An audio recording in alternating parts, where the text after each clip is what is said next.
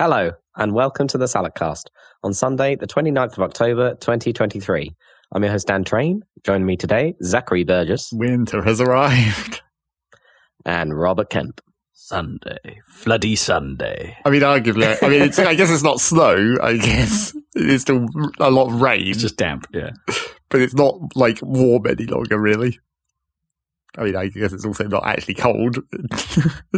I'm still not more like autumn, keen I on suppose. the whole spring, autumn. There's just two seasons. It's nice and warm, and then not. that is pretty much England, isn't it? It's just, aren't we supposed to be the most seasonal? But actually, that's kind of an American thing now, right? Doesn't most places in America kind of have the proper seasons, or is it just? It really depends. I guess New England is pretty seasonal with but probably not in New Mexico. Is probably basically the same. Yeah, I think that was the problem everyone had with the last Forza Horizon, right? Because it sort of had seasons, but they're kind of all the same.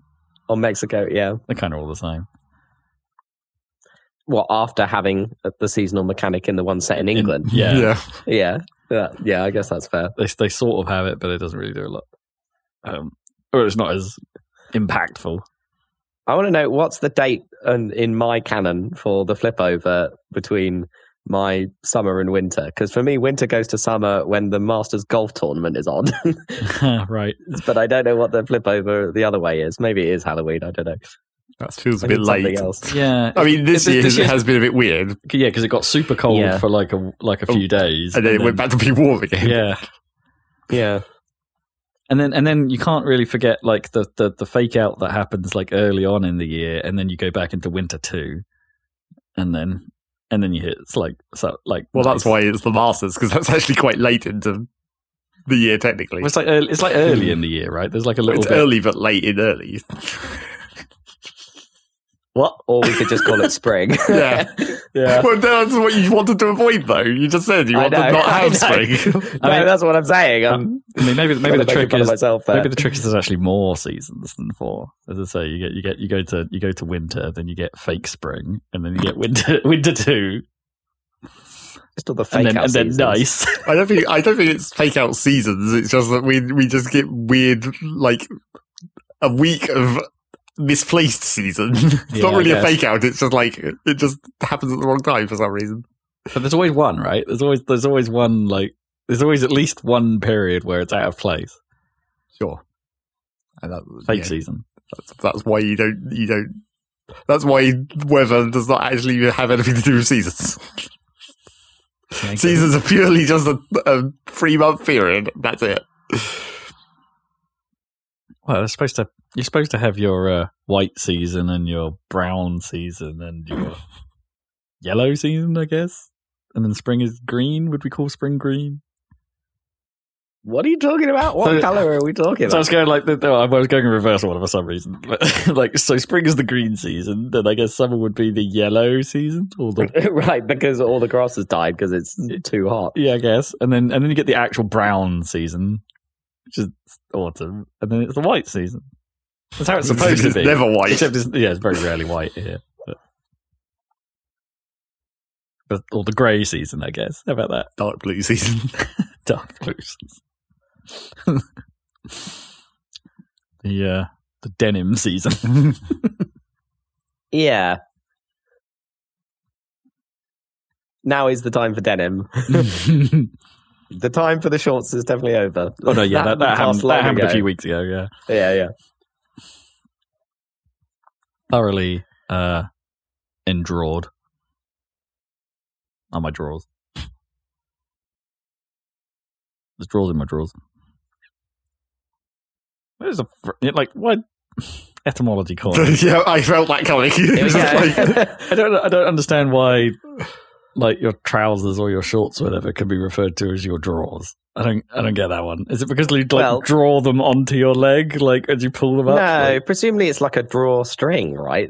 It must be to do with something that keeps them from falling down, right? Not drawers. That's how both of those sound like it's too much like a modern word, because I bet it's some even a older ancient word that actually doesn't mean anything like any of the modern words that we use drawers for.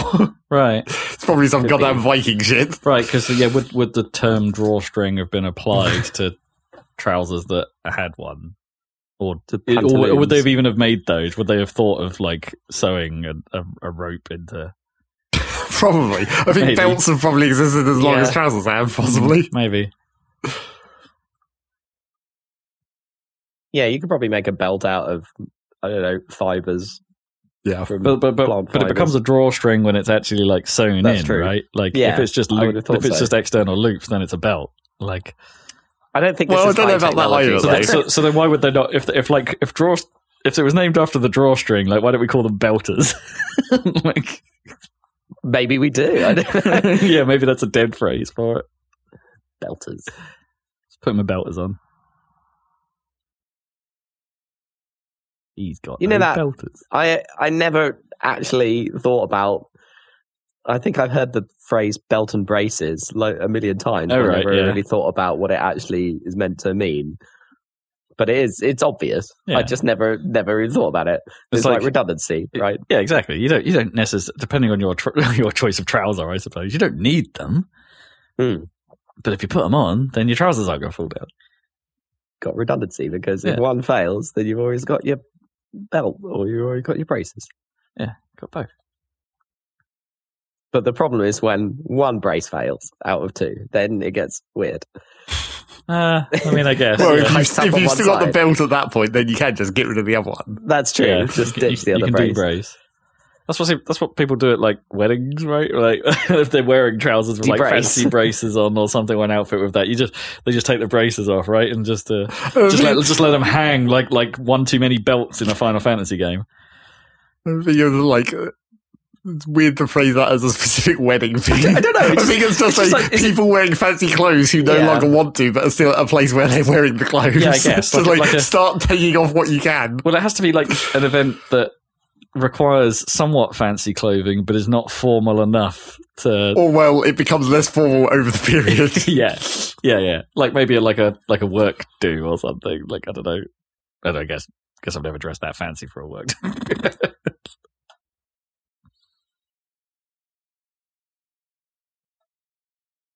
Yeah, I don't know many occasions, or like I don't know. I suppose I've been to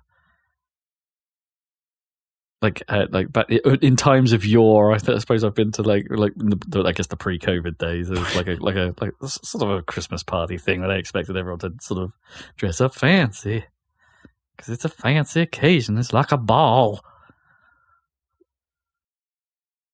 Put your braces on. Yeah, I went to a wedding last week, but I didn't have braces. I did go for the belt, though, although I messed up and had the wrong colour belt for my shoes, which is not you see, I was literally about to ask, is like, do you subscribe to that philosophy where it's like, I have to belt match the shoes? It's because I got a new belt to replace my, which in itself is it made of leather? Is it made of leather? Yes. Leather belt, yeah. Because I get my leather belts from John Lewis. And I always get the same one when it wears out. I just go back and find the plainest, made in Italy John Lewis leather belt in black or brown, whichever one. I don't go in for reversible ones. That's too fancy. Just have two separate belts and choose. If I'd had a reversible one, I could have reversed it. And then I see. By that, do they mean they're like black on one side and like brown on the other? Brown on the other, yeah. And then you can twist them around. But I think that's too. What if you twist it halfway so you get both? But then it's like sticking out. Yeah, then it'd be really uncomfortable. yeah, that would not be good.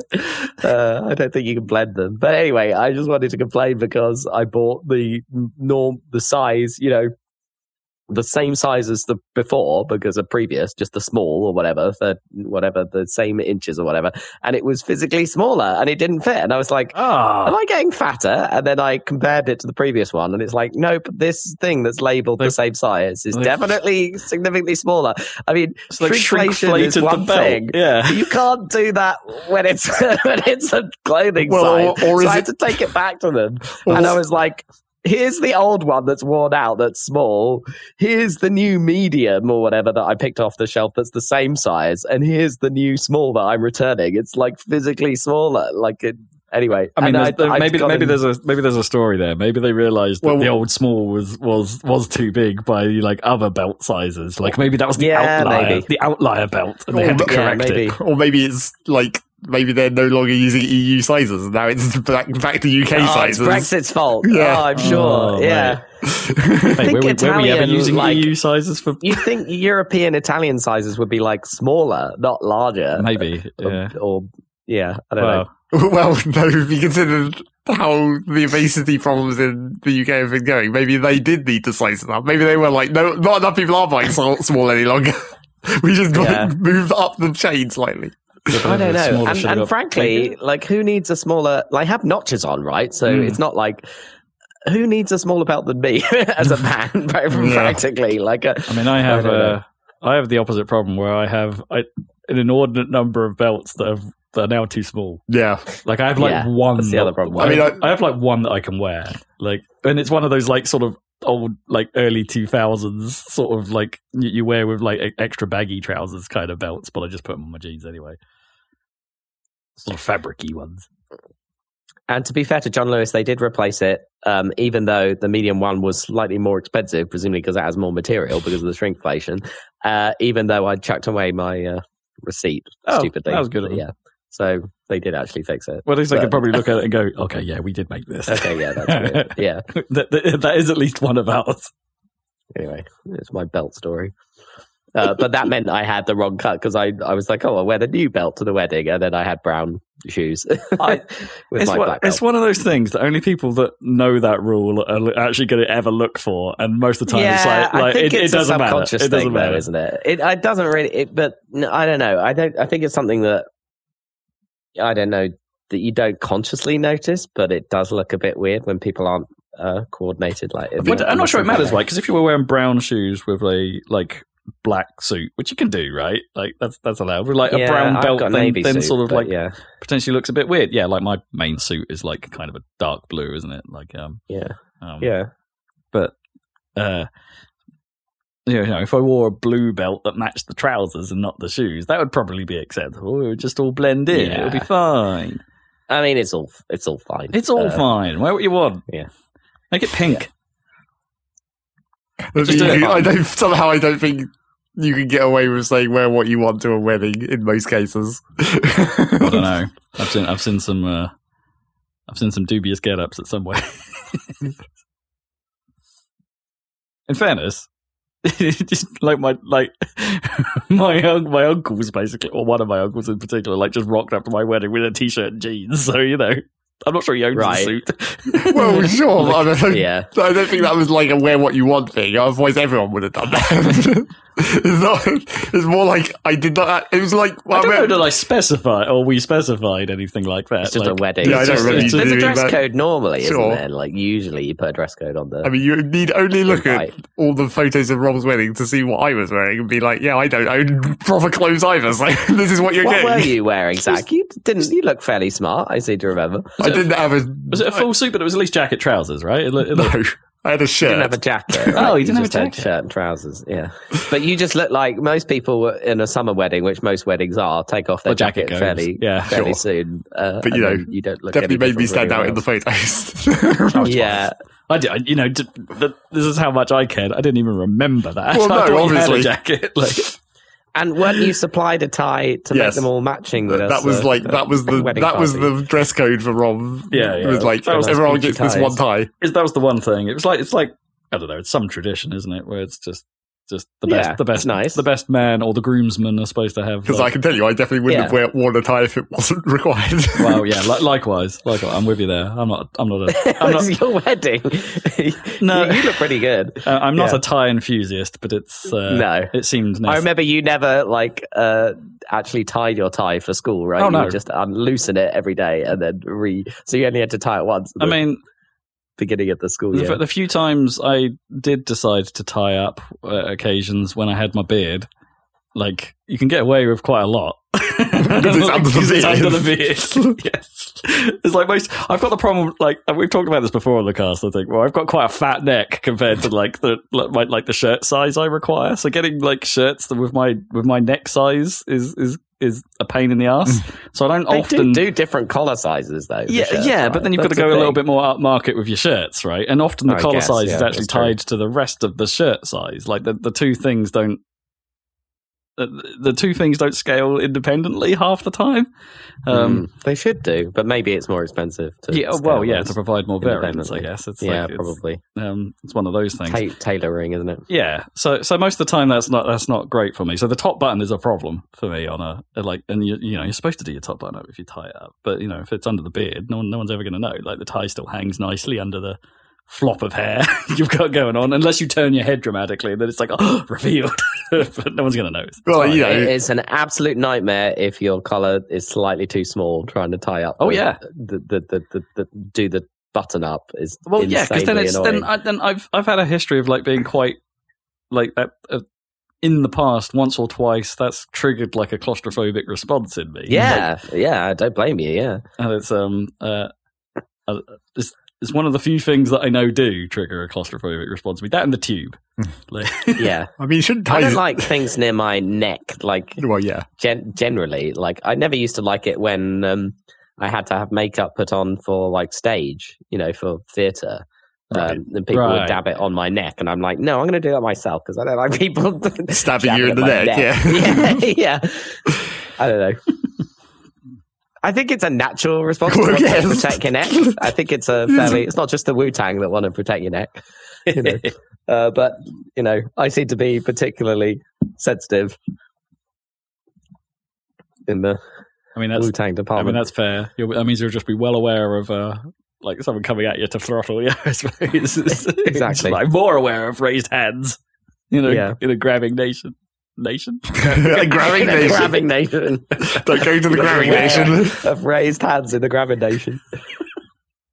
The grabbing nation performs grabbination.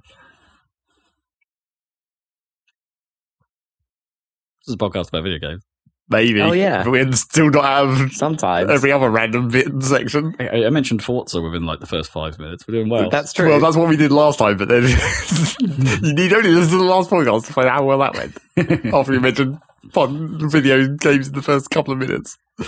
Well, have we got some other sections? Have we got, I don't know, there's other media section, isn't there? Yes, other media section. Yeah. I saw the Scorsese film on Friday. Is that what it's called? The Scorsese film. It's called Killers of the Flower Moon. You heard about this? Have you seen this? You heard about this? It's Leonardo DiCaprio and Robert De Niro and someone playing the lead lady who I'd never heard of, who is amazing. Can't remember her name though. Can't remember her name, no, because it was in the credits, I guess. But I haven't like looked it up since. It's 3.5 hours long, and apparently some cinemas are breaking the rules and putting like an intermission in, and the people distributing it, like the filmmakers, are really annoyed. They're like, "No, it's supposed to sit there for 3.5 hours." Yeah, but to be fair, I didn't feel it. Like it was really. It's a Scorsese film, so it was like really engaging. It didn't drag at all. It's tricky. I mean, I find that length of movie, I mean, it's good value for money, I guess, but like also the same purpose. Like, I do find that length of movie a bit tricky now. Definitely. I mean, it really depends. Obviously your circumstances and stuff. Like I took the afternoon off to watch it. Sure, like the increase from 90 minutes to 2 hours, maybe getting close to 2.5 hours. I could manage that. Like mostly, this is like a true epic, though, just like Lawrence of Arabia or something like that.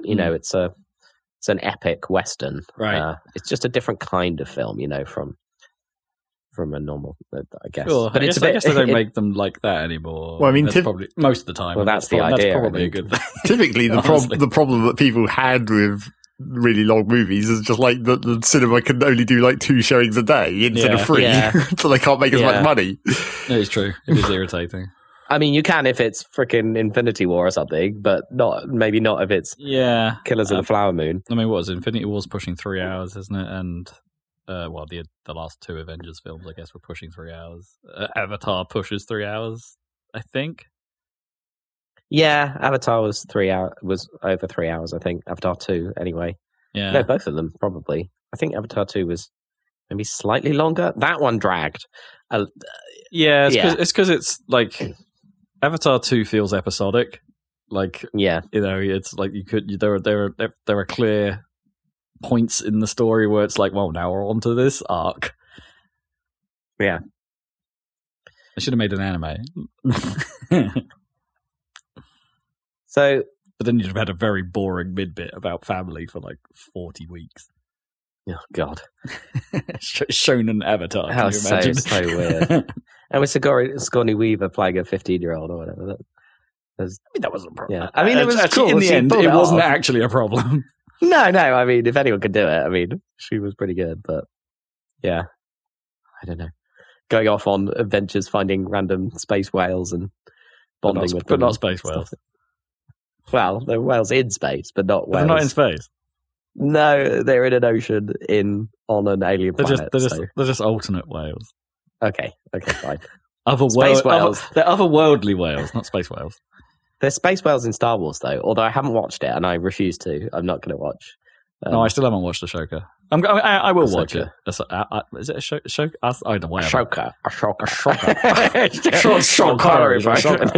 Ashoka. We meet again, Ashoka. That would be so good if Darth Vader turned up. No, it just looks. It just suddenly double takes, and it's like a woman. A woman. Yeah, that's Roger Moore, though. Oh, shit. Woman. Yeah, very, very Roger Moore. Anyway. So, review of Killers of the Flower Moon, very good. I saw The Irishman, which was Scorsese's previous film with De Niro and stuff, and that was on Netflix, and that was really long, but I didn't really like that, even though I like gangster, Goodfellas, obviously, is the classic Scorsese gangster film, and I thought Joe Pesci was really good in The Irishman, but De Niro seemed they used like de-aging stuff in The Irishman, but he just seemed kind of dead behind the eyes, and I don't think it was a good performance really. Whereas in this, he's really good in this. Like, I think this is the best, because I thought, what's his name, Robert Downey Jr. was really good in Oppenheimer. I don't know if you saw that. No, still haven't. It's got the 3-hour problem. That's got the 3-hour problem. I thought that was like going to be, because he's a bit of a villain in that. I thought that was going to be the best supporting actor situation. But I think De Niro has pipped him. He's a villain in this, and he's magnetic. Like, so good. I guess his best films are mostly directed by Scorsese, right? Taxi Driver, and again, he's in Goodfellas and stuff. But getting on now. But yeah, what a performance! Really good. I like him in. I don't know. It's weird because it's almost not acting. But I think my favorite De Niro is Ronin. Oh yeah, Ronin's a great film. Yeah, I need to rewatch that. I don't think. But I'm almost thinking that's not very. There's not a lot of that. Like, in a weird way, there's probably not a lot of acting in that. He's just kind of very deadpan. Because I guess that's his character. But I don't know. That works for me. Yeah. Thinking about him being low key and deadpan, he's like that in Jackie Brown, isn't he? Oh right, he's like a total bum. Yeah. But yeah, anti his other. He's the opposite of like him in The Godfather Part 2 or whatever. Sure. But yeah, he was very good. Really. I'm trying to work out if I've seen a Scorsese film. That sounds mental. You must have seen Goodfellas. I haven't. We should watch that. That's put that on the list. Although we've got to watch all of the Fast and Furious films. So yes, we do. Okay, but yeah, Goodfellas is very good. Did you see Wolf of Wall Street or whatever? No, I don't. Yeah, I'm not so keen on that one. But yeah, no, there was very little that appealed to me about the sound of that. Honestly. And going back to his early classic, I say early, but like Taxi Driver is incredible, right? With De Niro. I've seen that either. But that is grim. Yeah. Yeah. Anyway, so maybe catch up on the classics, but Killers of the Flower Moon, if you've got a spare 4 hours, I definitely recommend it. It's probably the best film of Civil this year, maybe better than Oppenheimer. I don't know. Better than similar. Barbie. But it's going to be interesting. The Best Picture Oscar. We'll see how it goes. I'm sure there's other good films as well, but anyway, these are the big monsters. Yeah, I don't really keep up with the film scene like I used to. Not these days. Yeah. Not like like a film critic kind of, like in that sort of way that I perhaps used to once upon a time. I had a hot minute. Well, I used to have like a film cinema pass. Yeah, the cinema card. Yeah. Well, I did used to pay attention and be all like, right, what are we seeing? Let's go see this. Let's go see this. Da, da, da. Okay. Well, those days have passed. Now I'm just happy. I have to add Goodfellas to the list. I've got a short list of very good films to make you watch, and one of them, which you know which one it is. Here it comes. Yep. Parasite. You have to watch Parasite. It's the best. That won Best Picture at the Oscars. It did, yeah. It was the first ever non-English language film to win Best Picture at the Oscars. Anyway. Flipping the script quite a lot. Did you see that there trailer for the Scott Pilgrim anime? I saw a trailer where they replaced Amazon with Netflix because Amazon is the rival of Netflix. So it's no longer what's the website for Amazon.ca. Right? Oh, right. Oh, right. I didn't notice that. Because they just sort of went to the dreamscape and they didn't really mention... perhaps I haven't seen that specific trailer. I don't. Maybe that was just a clip or something, but I was like, that's really dumb. And I get why they did that, but that's kind of annoying. Are they trying to imply it also kind of doesn't make sense from the context of what happens in that? Because he's ordering a package in the film. But in Netflix used to be like Love Film. I guess. But they didn't use like delivery drivers in the same way as Amazon. No, it just making the post, so it doesn't make sense. Yeah. Yeah. Anyway, what were you going to say about it? Oh, just it looks rad. That was all. I'm just sure. I'm super pumped. It's one of the... I'm trying to work out if it is my favorite film. It probably is my favorite film of all time. That and Spider-Man 1. That's pretty close. I think I might have changed my mind on what's my favorite film, maybe from Lost in Translation to Rear Window. I think Rear Window is my favorite film. Ooh. I've decided. Yeah, we'll see. We'll see I was half expecting you to say Drive, and I'm like, thank God you didn't. No, Drive isn't my favorite. I like Drive. It's not my favorite film. The disappointing thing about Drive is the actual central car chase is not that good. The opening car chase. The opening is sequence is good. Yeah. But yeah, I'm not so into pretty much any other part of that film other than the opening. The opening's great, but yeah, I like that. Oscar Isaac is good in that, isn't he? What is he not good in? Yeah, he's good in everything. Yeah, that's a good performance. Maybe Star Wars, the whatever the fuck it's called. What's it called? The stupid blast. Is it the second one or the third one? The third one. What's the worst one? What's it even called? I don't know. Poe Dameron, you mean? Yeah. Return of the Palpatines.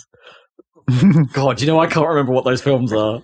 There's The Force Awakens, which is the good one, right? And then I can't remember. Force Awakens, then The Last Jedi, which right. I have very mixed feelings about and on balance don't like. And then the terrible one, which I can't even remember the name of.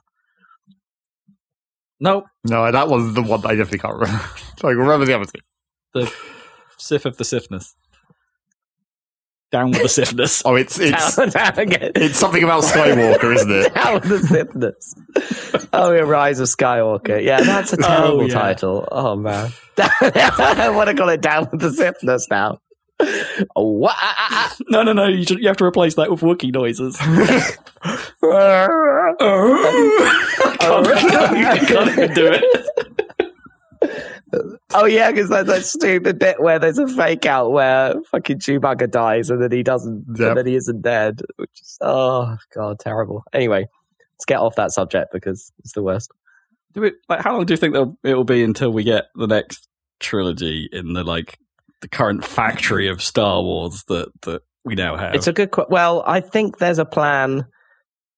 I mean, it depends because I don't think Ahsoka's done that well, but I think there's a plan for the Dave Filoni live action shows to end up in at least one film.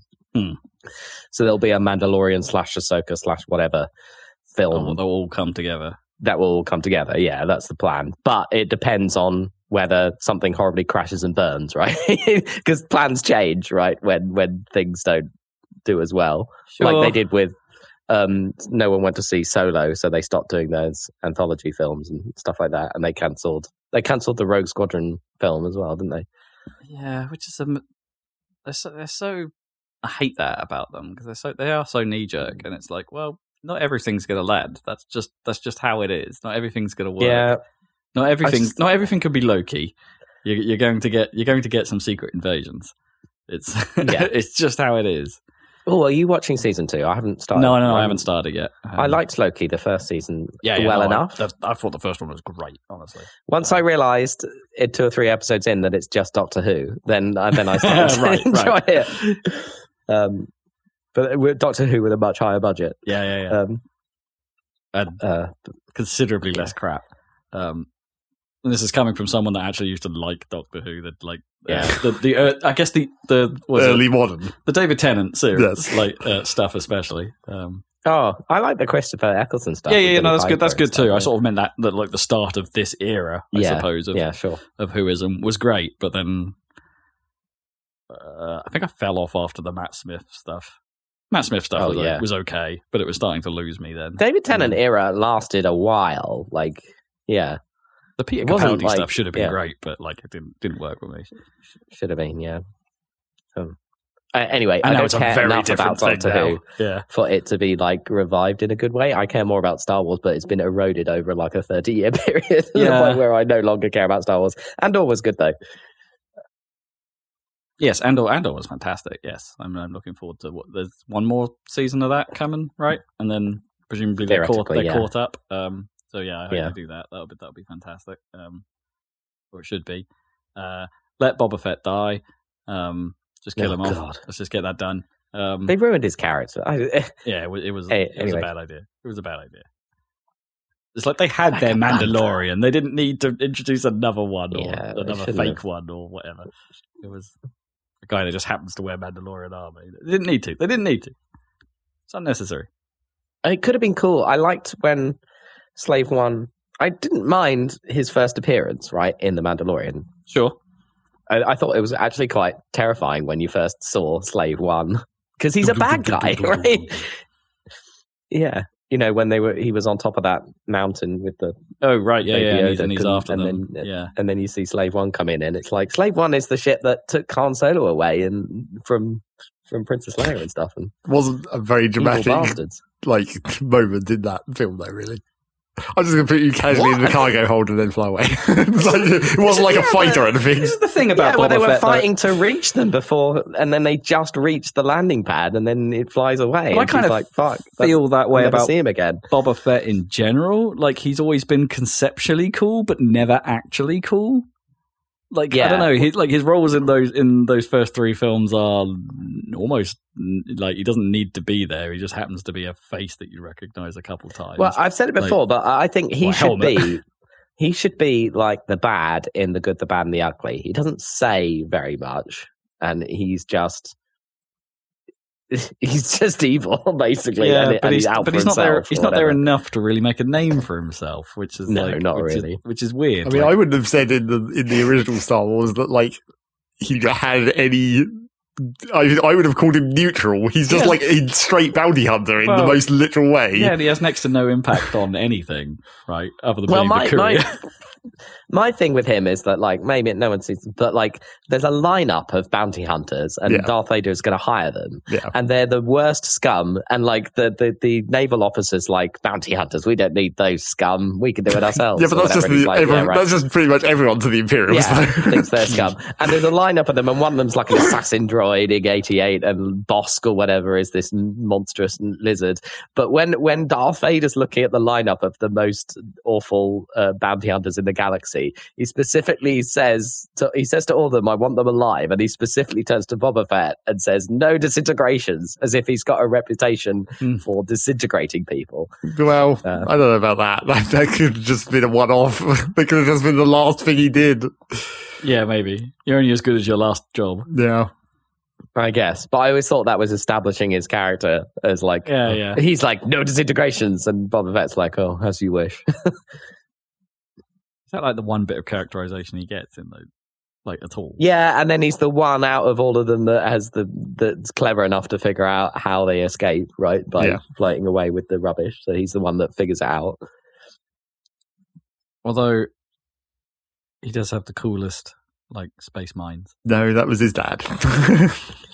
That was his dad. Yeah, but he inherited them, right? Because they turn up in Mando, right? Yeah, he did. He did inherit the space mines. Everyone's favourite sound effect. Or absence of sound. Love it. Anyway, Star Wars, Boba Fett. Maybe Star Wars. I don't know. I've had enough thinking about Star Wars for until the next Andor series comes out. I'll just forget about it. I've said this time and time again. They need to just slow down a bit, guys. Slow down. Concentrate on what makes it good. Yeah. Not everything's going to hit. Just calm down. Just calm down.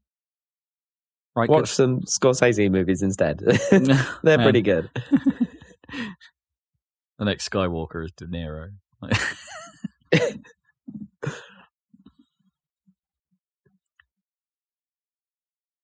I don't know why. Right, shall we talk about the news? Yeah, I guess. There's not a lot of news. What's going on in the world of video games? Microsoft. They did a partner preview event. They showed a few, which basically is a little bit like I wouldn't say it's like Nintendo's indie showcase, but it's basically things that Microsoft studios themselves aren't making that are coming to Xbox. Yeah. There was a couple of reveals there. I wouldn't say anything particularly caught my eye, other than they're adding basically Animal Crossing into Like a Dragon Infinite Wealth.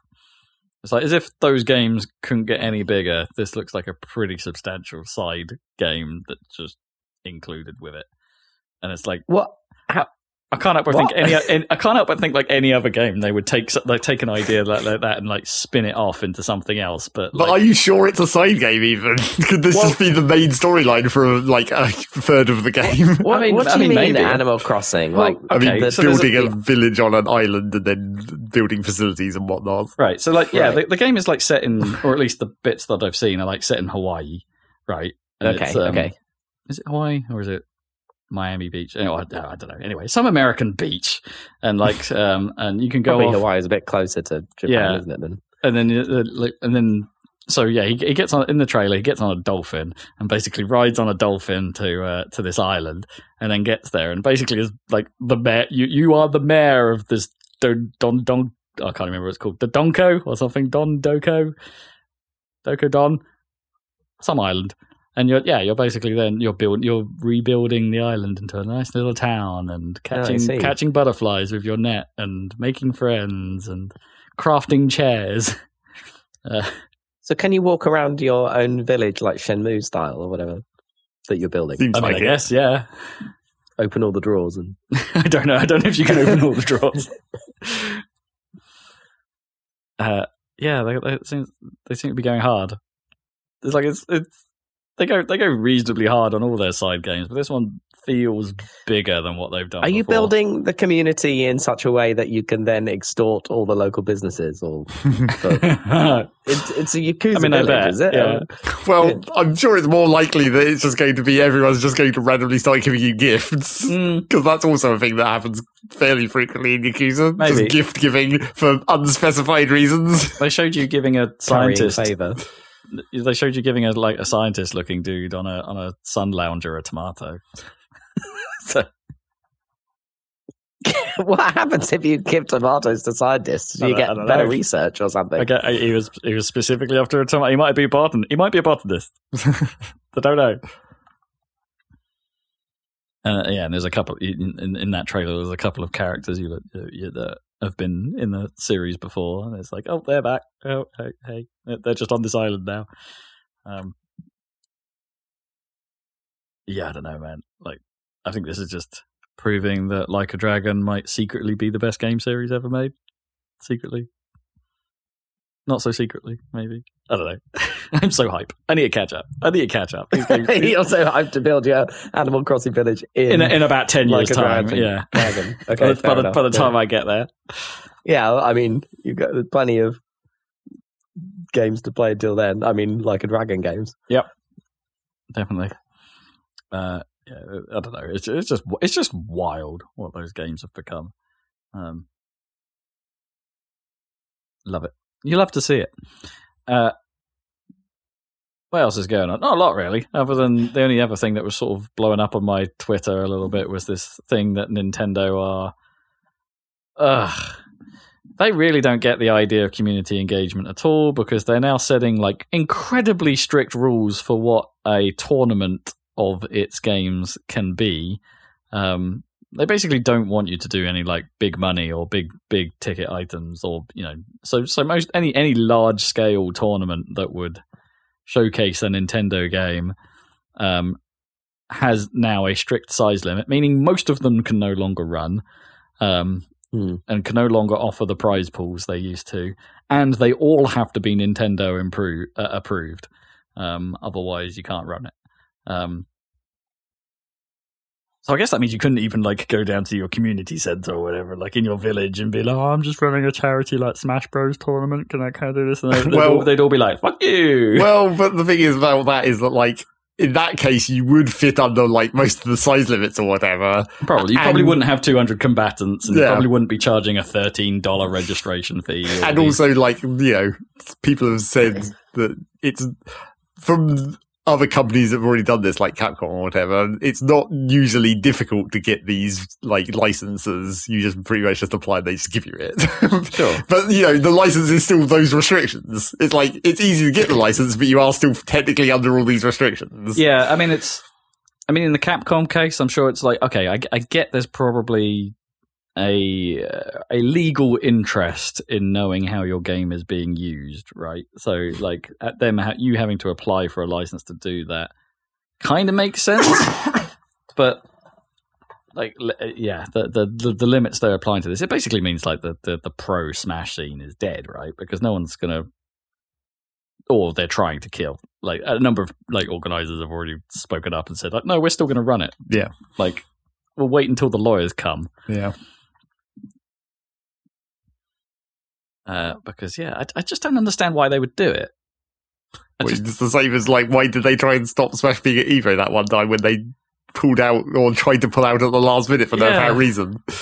But why did they do that? Like, I don't follow Nintendo's logic here, or even the lawyer logic or anything. Like and also, like, to just add to that, it's like, why is this happening now? Even it's like Smash Bros. Is like 3 or 4 years old at this point. Yeah, like it's going to be a long, long time till we see another one. If we see another one, yeah. Well, they will make another one. Just whether or not Sakurai is involved is. In Sakurai news, he's apparently been to like the Japan Mobility Show and is tweeting lots of pictures of cars. So I guess he's a car nut. Sure, who knew? He's an everything nut though.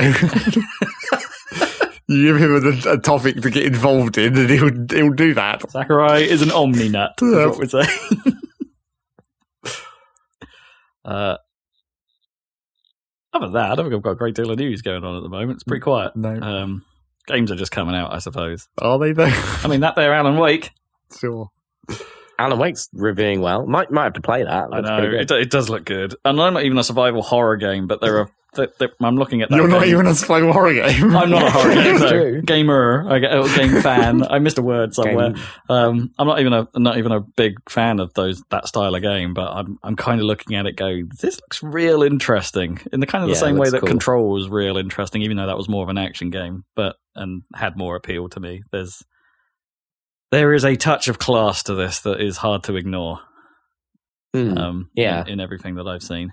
And it's nice when people are doing something a bit out there. Oh, yeah. But also, so quite tempted by that. Whereas it feels like Spider-Man 2 has maybe played it quite safe. But but it's still very, very good, right? Like it's another one of those. If that's about as derogatory I think as we can get about Spider-Man 2. Yeah, I mean, I didn't play Miles Morales, so I'd happily skip straight to. And I think you can. I think that's it's designed in such a way that that's not a problem. I kind of still want to play Miles Morales. And with both of these games and other, we're really seeing like this generation finally. Like I guess God of War is the power of PS5 or whatever. Oh yeah, absolutely. But these really are, aren't they? Spider-Man 2, and it's definitely. I know. I'm starting to get the itch.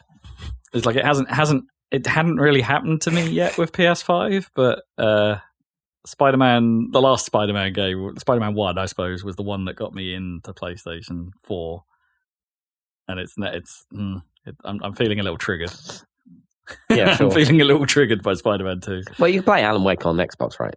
Well, sure, but it's not coming to any of the like pass services. No, because Remedy are doing their own thing on that. They want it to sell. Yeah, which fair enough. I don't think Remedy games have been on any of the services. I can't remember Control coming to Game Pass. I think it might have gone free on Epic at one point, but I forgot. Oh yeah, I forgot that. I was wondering whether I was just wondering whether to get Alan Wake 2 physically or download it. But then I remember we went to a whole interview with Sam Lake, and you can't get it, which is fine. And the most awkward moment of that whole thing was someone asking a slightly pissed off question that there isn't a physical version of it. And Sam Lake's like, oh, I don't know, it's not really my decision. I'm not the marketing guys. Yeah, there's no physical edition of Alan Wake 2. You've got to download it. Yeah. Yeah. Seems like that would have been an easy thing to do, a bullshit, like, here's your big pile of $100 crap, like a branded torch or some shit. I mean, they're building, like, this whole, like they've created the phrase, the Remedy-verse, like, right, that's now a thing, thanks to Alan Wake and Control. Right. And so they're starting to build this universe that people will buy into, because that's what fandom does. Yeah, but there won't be another connection to this universe for another 5 years. Or whatever. Oh, no, not until they make another game, obviously. But it's beginning, right? It's a thing, like, and I don't think there's any sign of them dropping that. Like, unless they do some weird tie-ins with the Max Payne remakes. Well, maybe they will, which they might not be allowed. I mean, they kind of tied Rockstar together, still right? own that. Yeah, because of the TV shows and all that stuff. It's all linked in some way. Yeah, who knows whether they'll be allowed to do it, as I say, because of the Rockstar link on that. But I think it's a fun Easter egg type thing. I don't think they need to be that tightly woven together. Like, no, I don't think they're different kinds of. I mean, games. Alan Wake and Control make sense as being combined. Yeah. They're different types of games, but the fact that the Alan Wake incident is something that the Bureau of Control monitored as one of the weird things they keep track of. Makes total sense. Yeah, it's cool. It is cool. Yeah, it's like X-Files shit.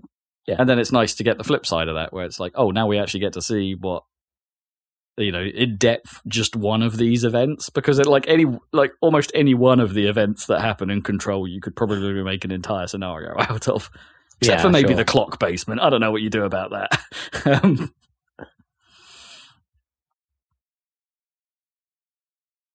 It's cool. It is cool. It's well, an interesting. I'm sorely game. tempted, so I think this is maybe something for us to discuss in a non-spoilery way once we've played a bit. In the absence of news, shall we talk about the other sort of? Zach and I sort of were talking about it briefly before we came on air, but it's like the slightly contentious opinion that the completionist rose that he thinks Super Mario Bros. Wonder might be Game of the Year. And I'm like, well, I've played it, and I think it's Game of the Year. So wait, whoa, roll that back a second. This is the same year as Tears of the Kingdom. Yeah, well, I think it's the best. I think it's better than Tears of the Kingdom. No way. Yeah, it's amazing. It's the best 2D Mario I've played since Super Mario Advance 2, or what's that? Super Mario World? When did that come out? 19. It's the best for 30 years or something. 92. Anyway, probably. Yeah, today. Yeah, it's 10 out of 10. It's incredible. Okay. I find that baffling. I haven't, admittedly, all I've played is the intro. Yeah, but I truly find that baffling, because I don't know how much innovation they could really be, especially when we had the friggin' Odyssey versus Breath of the Wild fight, and I'd like, outside looking in, Odyssey feels like much the more wondrous game. Yeah. Odyssey than Breath of the Wild is better than Odyssey, dude. But I don't. But Wonder doesn't feel better than Odyssey. I don't get. I don't. Than Tears. Well, no. Yeah, out of those two Marios, like my preference feels like it would always go Odyssey. No, I agree. So if Odyssey is better than Wonder, ranking, so if Odyssey is better than Wonder, then how can Wonder be better than Tears? And Tears is better than Breath, but Breath is better. There's like a big old cycle of doom here. No, it goes. Breath is the best. Then Odyssey, then Wonder, and then Tears. That's the. You think? Oh, interesting. You think Breath's better than Tears? Well, I would say Breath. Yeah, I would say Breath is better than Tears, but I would have said Tears is better than both the Mario games, of one of which I haven't played. I mean, yeah. Anyway, that's my ranking. Anyway, Breath at the top, my favorite game ever. I think. I mean, I'm not unjustifying that. I think if we're going to get into that discussion at all, there's a whole heap of like weird like Breath of the Wild, like just on a technical level, is obviously not better than Tears, but it came out before it. It's it's an older game. Yeah. There's a specific time and place that you have to consider in this kind of situation. To a point, yeah. Yeah. Although that's Wonder is a case in point of how that matters less and less and less and less. Like Wonder could have been made. Well, I'm not even. On the Wii U, yeah. Well, yeah, when exactly. I say technical, I also don't mean like the other reason why Breath of the Wild was better and is better than Tears of the Kingdom is that it was a different Zelda at that time. Yeah, exactly. Tears of the Kingdom is just a sequel to Breath of the Wild. But Tears did. I'm not saying I don't like Tears. Tears did. I mean, the Ultra Hand and all the stuff, they did add a lot of innovation and stuff, which I didn't. Which is impressive. But then Wonder does the same thing, and it almost in a more oppressive way is like, well, how do you mix up 2D Mario? It's been perfected like 30 years ago. Like, how the hell do you make that better? And it's like, this is how you do it. I was not expecting that. Honestly, I'm a bit. Also, you guys need to finish Tears of the Kingdom. Well, sure. Yeah, I'll get back to it. Need to see it through to the end. See the actual ending. Yeah. Got Mario to play first, though. Well, I mean, that might be quicker to get through. Yeah, maybe. I'm getting through it. Do you want to? Although there's some pretty tough stages. Well, sure.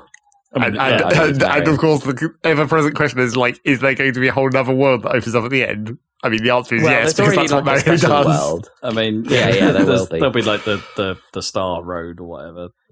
Yeah, it seems fairly large. Obviously, not Zelda large, but for a Mario game, it's pretty. There's quite a few worlds that you can see on the world map. More than plus 8? The special area. I mean, that's the question. No, I think there is about 8. I think it is about 8, but there's quite a few stages in each. And then there's a bunch of bonus, so there's normal levels or whatever, and then obviously the boss end levels, but then there's also badge challenges, and break time things like wiggler races and things like that. So there's quite a few different kinds of stuff. It breaks it up quite nicely, and it gives you and the difficulty level is quite mixed, so it's not like a straight difficulty ramp. It has star ratings for difficulty for the stages as you go through, and they do increase in difficulty overall, but there's there's always an easier one, and there's always one that's labeled I'll come back to this one if you're having trouble. They save the throughout. So do they specifically save the I mean, I guess we're into what you've been playing, because you might as well carry on with this. So they do specifically save the harder spikes to the open area bits where which are technically just the branching paths, but they put them in open exactly areas. I mean, most of them are in the open. They're little open areas. Most of the stages are in little open areas rather than gated. Oh, I see. I'd say most. I'd say maybe. Anyway, but there's. It does make you pause and go this is a 4-star one. Okay, I'm going to have to waste a few. I'm going to have to use a few lives on this one. Not waste, but use a few lives on this one to get through this one and stuff. The most tricky one I've done so far, because I only played it for 3 days or something, is there's one where the platforms appear on time to the beat, and you have to classic. You have to jump on them but the tempo is increasing of the music throughout the level, so you're like racing. But so it's quite annoying when you're restarting it, because you're frustrated. You want to get back to the point where you failed last time, but you have to go slowly at first, otherwise you go too fast and fall off. So it's like calm down and then try and get to the point. And with that one, that was the first one where I had to like look through the badges and see what could actually make it a bit more easier to do. I did. Speaking of that restart thing, I did see that Good Vibes Gaming picked up on the fact that little thing, but we've talked about this many times before, that it makes a big difference, is that the restart time, like Nintendo seem to have finally learnt that restart time matters, and that it's pretty fast, and that it goes back to the start of the level rather than kicking you out to the world map. Oh yeah, like the other games did. Like, it's not too bad. It's still a few button presses. You have to press pause. Go down one to restart. Hit OK. Oh, I didn't even mean that. I meant like on death. But like that's cool that exists in the first place. Like I didn't even know that existed. Oh, there's a restart. Yeah, that's nice at stage, which is pretty helpful because most stages there's a Wonder Seed hidden, right? And then you get one at the end.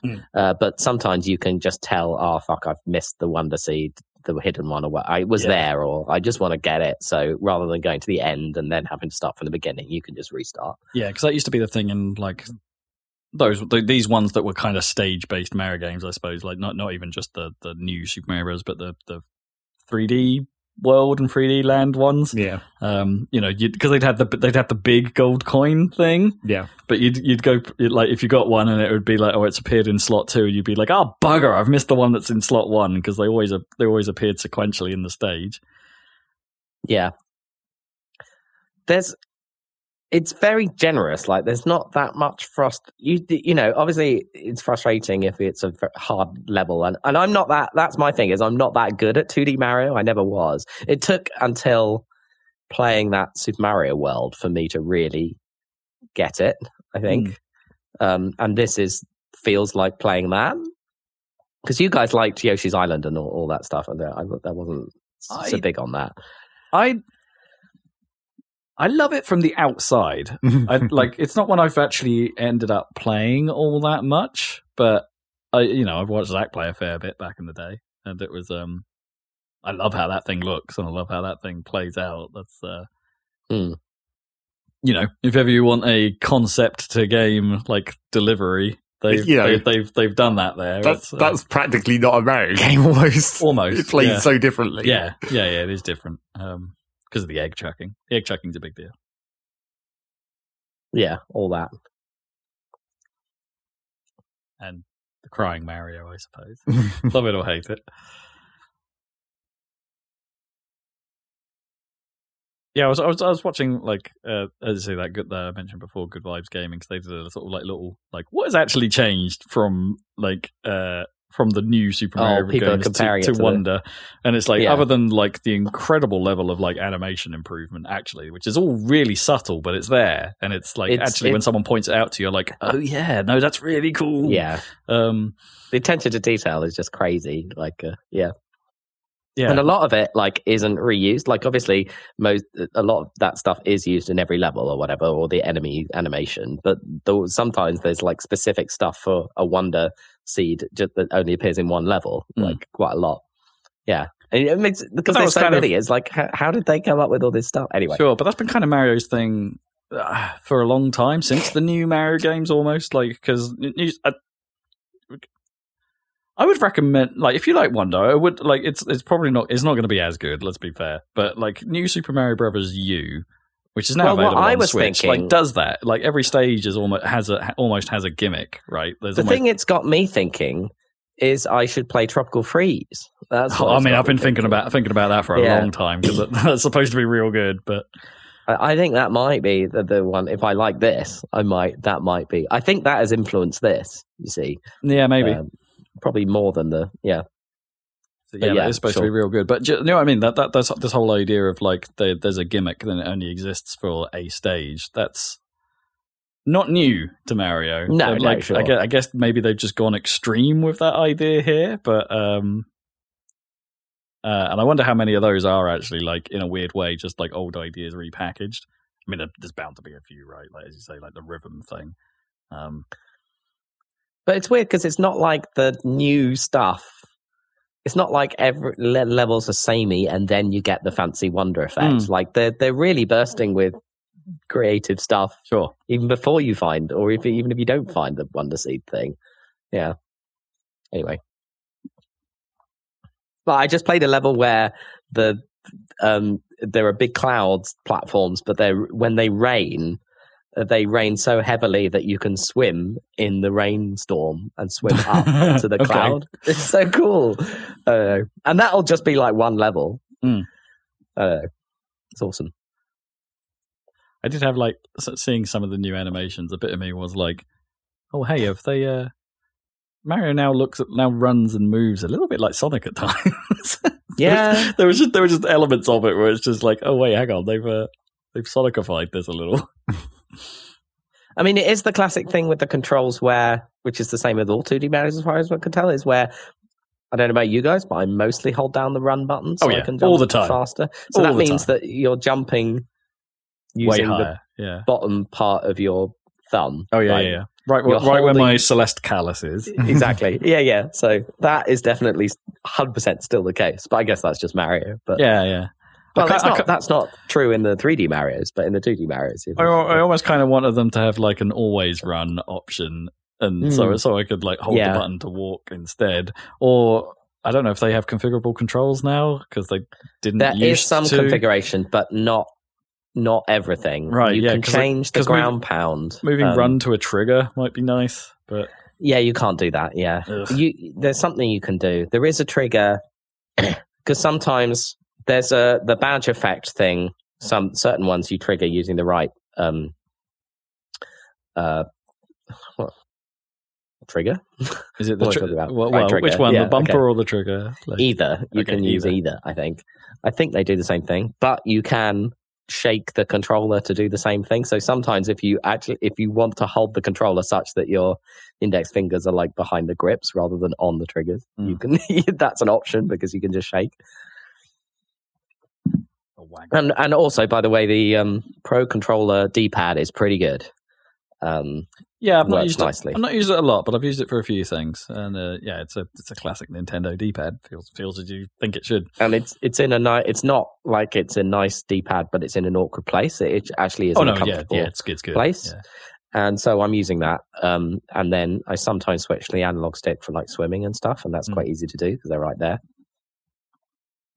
But yeah. Happy to report the D-pad's pretty good.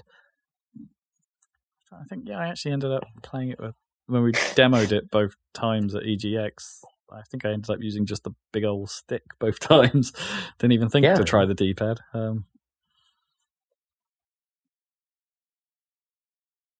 I go back and forth on that. Like there are some times where I like using the D-pad, but sometimes a stick is just more comfortable, even if you don't get the precision. But it's well, that's the thing. You can go back and forth whenever you like. Yeah, exactly. I think I do sort of literally flip flop at a moment's notice when games do that. But it's good. It's good. Any noticeable problems with the new voice cast? Oh, by the way, the key thing that I speculated is 100% correct. You can change the flowers only to Japanese. Oh, nice. Which solves that problem. Well, yeah, I guess. So, you're still going to get Wowie Zowie, you know. Oh, I love Wowie Zowie, though. But yeah, the annoying flower, you can change them to Japanese, and then they're like, Nani? And stuff like that instead. Okay, that might actually be cool. Which makes them kind of cool. Non-deska. Non-deska, exactly. I just want there to be one Easter egg where it like just goes really quiet for a moment. It's just like just a flower appears again in the black screen and just goes Shine.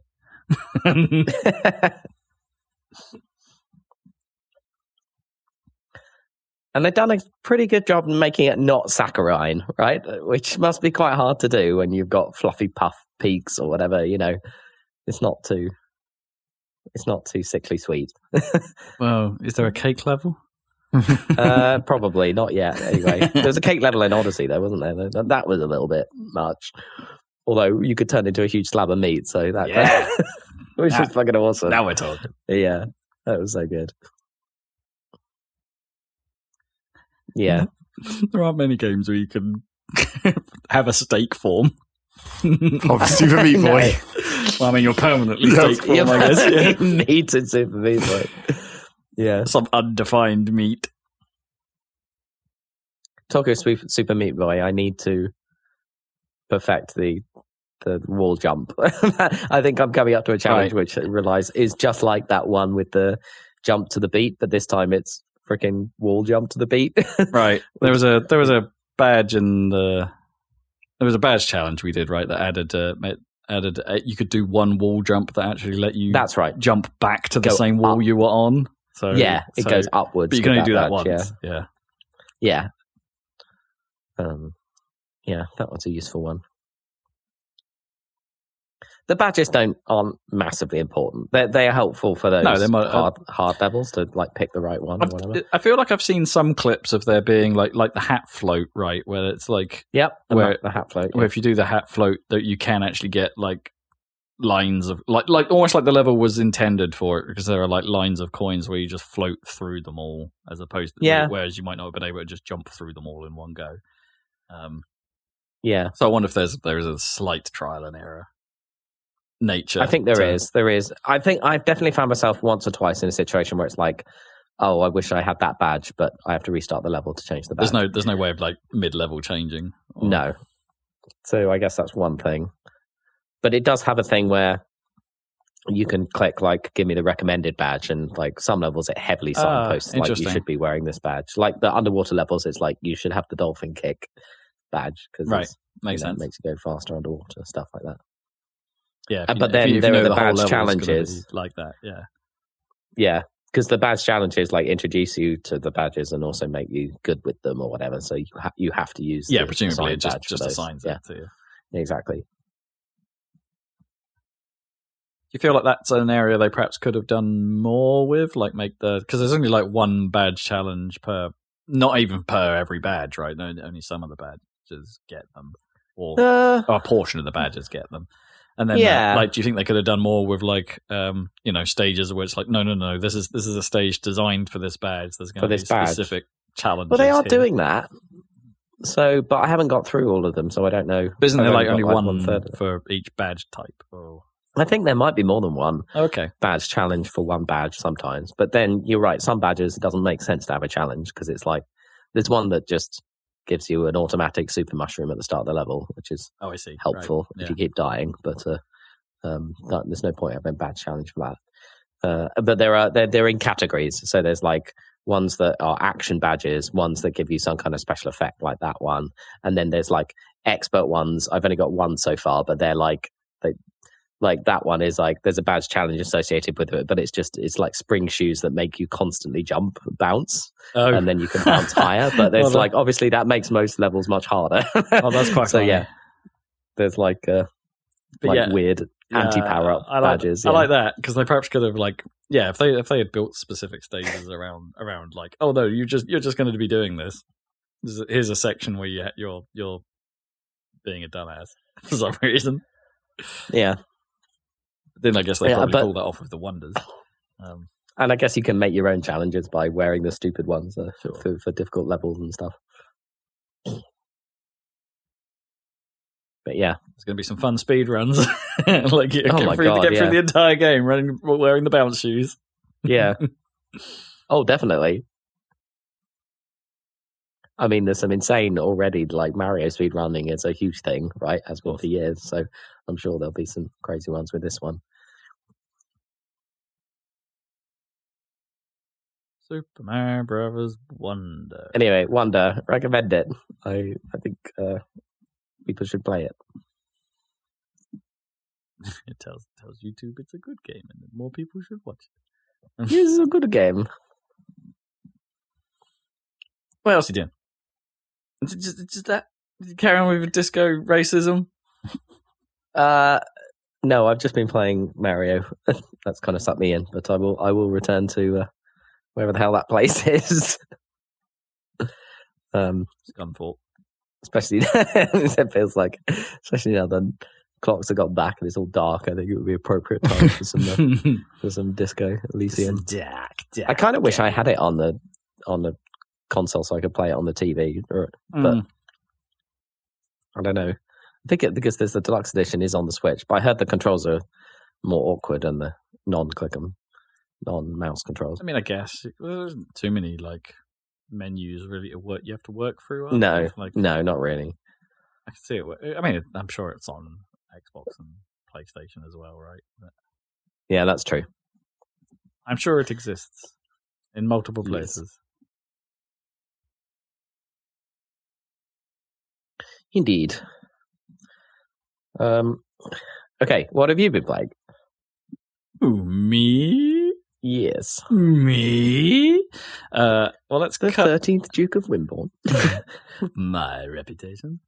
Yeah, let's cover the stuff I've mentioned I've been playing before. I continue to play. I've only played a little bit of Forza Motorsport. I'm finding it. I like it. I do.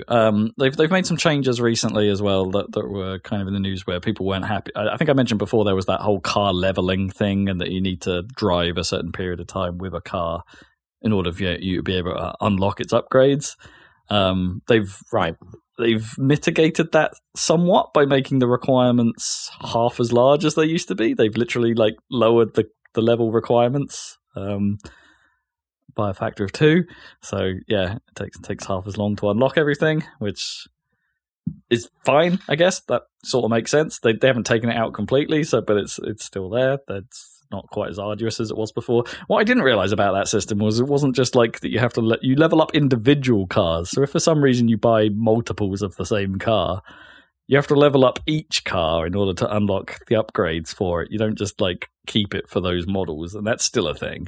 And it's that's a slightly weird choice, I guess, if you wanted to make a car and then tune it differently, or have them ready to go at different performance levels for different events. I suppose if you were that hardcore, you actually do have to still spend the time in the car to level it up to build it out in a different way. That's kind of weird. And frustrating, I imagine, for those that play it that much. But yeah, it's I have a really good time while I'm playing it, but I do need to dedicate time to it. That's the thing. The races aren't short. They are endeavors. I guess the last race I did was a 12. Most races are about 12 to 15 minutes. They're not like the Mario Kart 3 minutes and you're done kind of thing. You do need to kind of commit to the time. And the way the structure of the campaign is, it's you really do want to spend the time driving at least the same number of laps as the race, probably in practice mode, before you then go into the race. If you're playing it the semi-hardcore way that I like to play it, I do like spending the time in practice. I do like spending the time learning the car and learning the track, and then taking the assist off, taking the racing line off, so I can drive it without that to get a more realistic experience during the race. I like that process, and I'm doing it every time, and I'm still doing it every time. But that just means my commitment to a single race is at least half an hour. And if I get interrupted, say by baby antics, during that time, that can be a bit of a pain in the ass. Honestly, it happened today, and it's of no fault of gnomes or bubbers. It's just these things just happen sometimes where gnome has to do something and be here, you need to you need to deal with this child for a while, and it's sure. And it's if I'm in the middle of a practice session, it's right, okay, I need to stop. I can't commit to the next half hour of stuff. At least Forza gives you the option during a practice session of saying, I can restart my practice session, so I can put it in that state and put the Xbox down and be let's just pretend that last 10 minutes didn't happen or whatever. I'll go back and I'll do that again, because I want that flow. I want to be able to drive the practice and then go straight from practice into the race and have that warm up so I drive the race properly. And I am enjoying that process when I can do it. It's just that, perhaps the slight awkwardness of my current existence makes that a bit of a bit more of a challenge. But ultimately, I'm not necessarily feeling the draw. You know, there's that weird sensation that I talk about all the time of me actually just when I sit down and I've got time to play a game. Like, what do I pick up and play? Most of the time, it's not Forza, and I'm not quite sure why. Because, like as I say, I'm enjoying my time with it. I think it's it is scratching that exact itch that I wanted it to. Do you think this is just a super slow burn, and you'll be playing it for years? Yeah, maybe. I think I might return to it quite a lot. Like, you know, I'll have that itch, and I'll be like, yeah, I could do it. I could spin out a few races, and I don't necessarily have to focus on it and get good, and stay good. If you know what I mean, like, because you can spend the time in practice, and you can spend the time regaining some skill, and that skill is going to change a little bit depending on what car you're going to play in that particular race and all that kind of stuff. So yeah, you might be right. This might be a long burn for me that I just keep in my back pocket for coming into every now and then. Because the problem is, before I move on, because I was about to segue there, but I'll save that. I don't think it's perfect. I'm enjoying its structure generally, and with my own rules about how I play it and taking the racing line off it. I kind of wish it did that for me, and that was the flow. That would be really nice. Like if you learn the track with the racing line on, and then on race day you have to take all the assists off. You have to take the training wheels off to actually race. If that flow was built into the game, that would be really great. I would be all over that. Especially online, if that was how online works, that would be great. I've not dabbled in online because it sounds a little bit like just turn the assists on is the strategy. just turn the driving assist on, turn the driving line on. You might as well, because you're not really going to gain from having it off. Just, it's an advantage. So leave it on. And it's like, I don't know that I want to play like that. Even though driving against human opponents might be more interesting than the avatars at times. Do you know what I mean? It's just... Yeah. I don't know. I feel like they need to do some work there perhaps to enable that as a way of play, or a lobby of play. But there are spots in that game where I feel like the polish is lacking. Like, I don't know, the cars look great generally. Yeah. The lighting, although as we mentioned earlier, can to some seem a little washed out. It has got that naturalistic look. It's generally nice. The changing track conditions is super cool.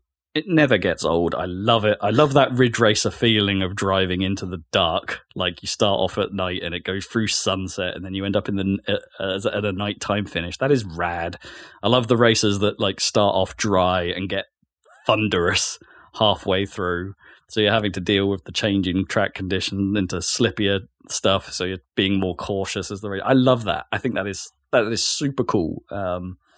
But then there are other times where you spend a reasonable amount of time, like at the start of races or something, like, your car will be parked up in the pit lane, and it's like, oh, this gives you a chance to have a little look at your car, I guess, as you would, and be like, and admire the visual fidelity. And then you look at the texture of the road it's driving on, and it is god awful. Like, I don't know why. Like, of all the places they thought, there are just some parts of the game where the texturing is terrible. Like, it's weird, and the pit lanes seem to have bad road texture. During the podium sequences, I've noticed the board behind, the drivers that get up, the one that says Forza Motorsport and Xbox, that could be really poor quality. It also, in those moments, it zooms in perhaps on your competitor cars, and it's clear there's some LOD stuff going on because those competitor cars don't look as good as yours, even though it's giving them a full-on close-up to say, oh, that guy came first, that guy came second, oh, and you came third, that kind of thing. It zooms in on their car for a bit, and you can tell it's not as well rendered as your car is. And sometimes that's the most noticeable thing is the livery, because the livery that it loads onto those cars, which are probably, player made and all that stuff, is of a much lower detail than the livery detail that's applied to your car. Maybe that's a memory limitation, but it's really noticeable. During those sequences. It's fine during the race. I should point out all of this is fine during a race. It's not really a problem, but it's just the moments where the game is trying to where you're looking and rather than playing, that the game falls down a bit. And it's really surprising. Have more, more power and budget to make those bits look good. They do, because I'm playing in Performance RT, which runs at 60 FPS during a race, but every other time it's decreasing down to the 30 FPS. That means that decreases down to the 30 FPS visuals mode during those sequences and things. So those effects should turn on. Things should look really good at the cost of half your frames. And still these limitations exist. So it is surprising. It's just a weird little black mark in what is a generally great feeling game and great playing game. But as we talked about in the last podcast, doesn't get anywhere near the level of fidelity they showed off summer last year. Right, yeah. There's definitely slightly overpromised there. Oh, wildly, yeah. It's a good looking game, and things generally look and sound great, but there are spots. There are definitely things. I don't know if that's just a text to streaming issue, and it just fails to stream in things correctly, or what. And like, if I'm being perfectly honest, I'm not even sure the ray tracing looks all that brilliant, because it's just not sharp enough to really see the fidelity of it. I'm playing in car most of the time, so the 30 FPS cube maps aren't bothering me. But if you're an outside the car player, that's gonna look weird. There's no two ways about it. I don't know. I think the visuals probably need a patch or two. Do you think that's forthcoming, or? I don't know. I don't know if they've. I honestly don't know if they've just made those decisions because they need to for performance reasons. Yeah. It's hard to tell. I mean, luckily the racing, luckily for them, the racing's compelling. So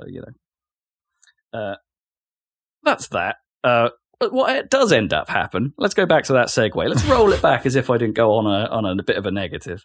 I didn't do a Rob review. What does happen is I sit down and I think to myself, I've got about an hour. What can I do? I can get 3 matches of Exoprimal in.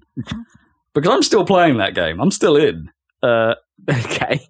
I quite like that game. I quite like it. Yeah. I was worried about it.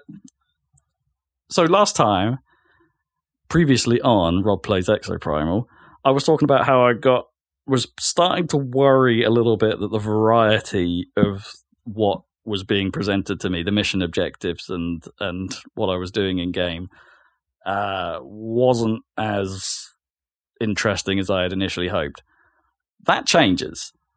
So, and I think it's tied to the story progression. I've hit a couple of moments in that game where instead of matchmaking into a normal set of missions, I suppose, it matchmakes you into effectively a story scenario where things play out differently, and things happen during the mission, and things get weird and dramatic and cool.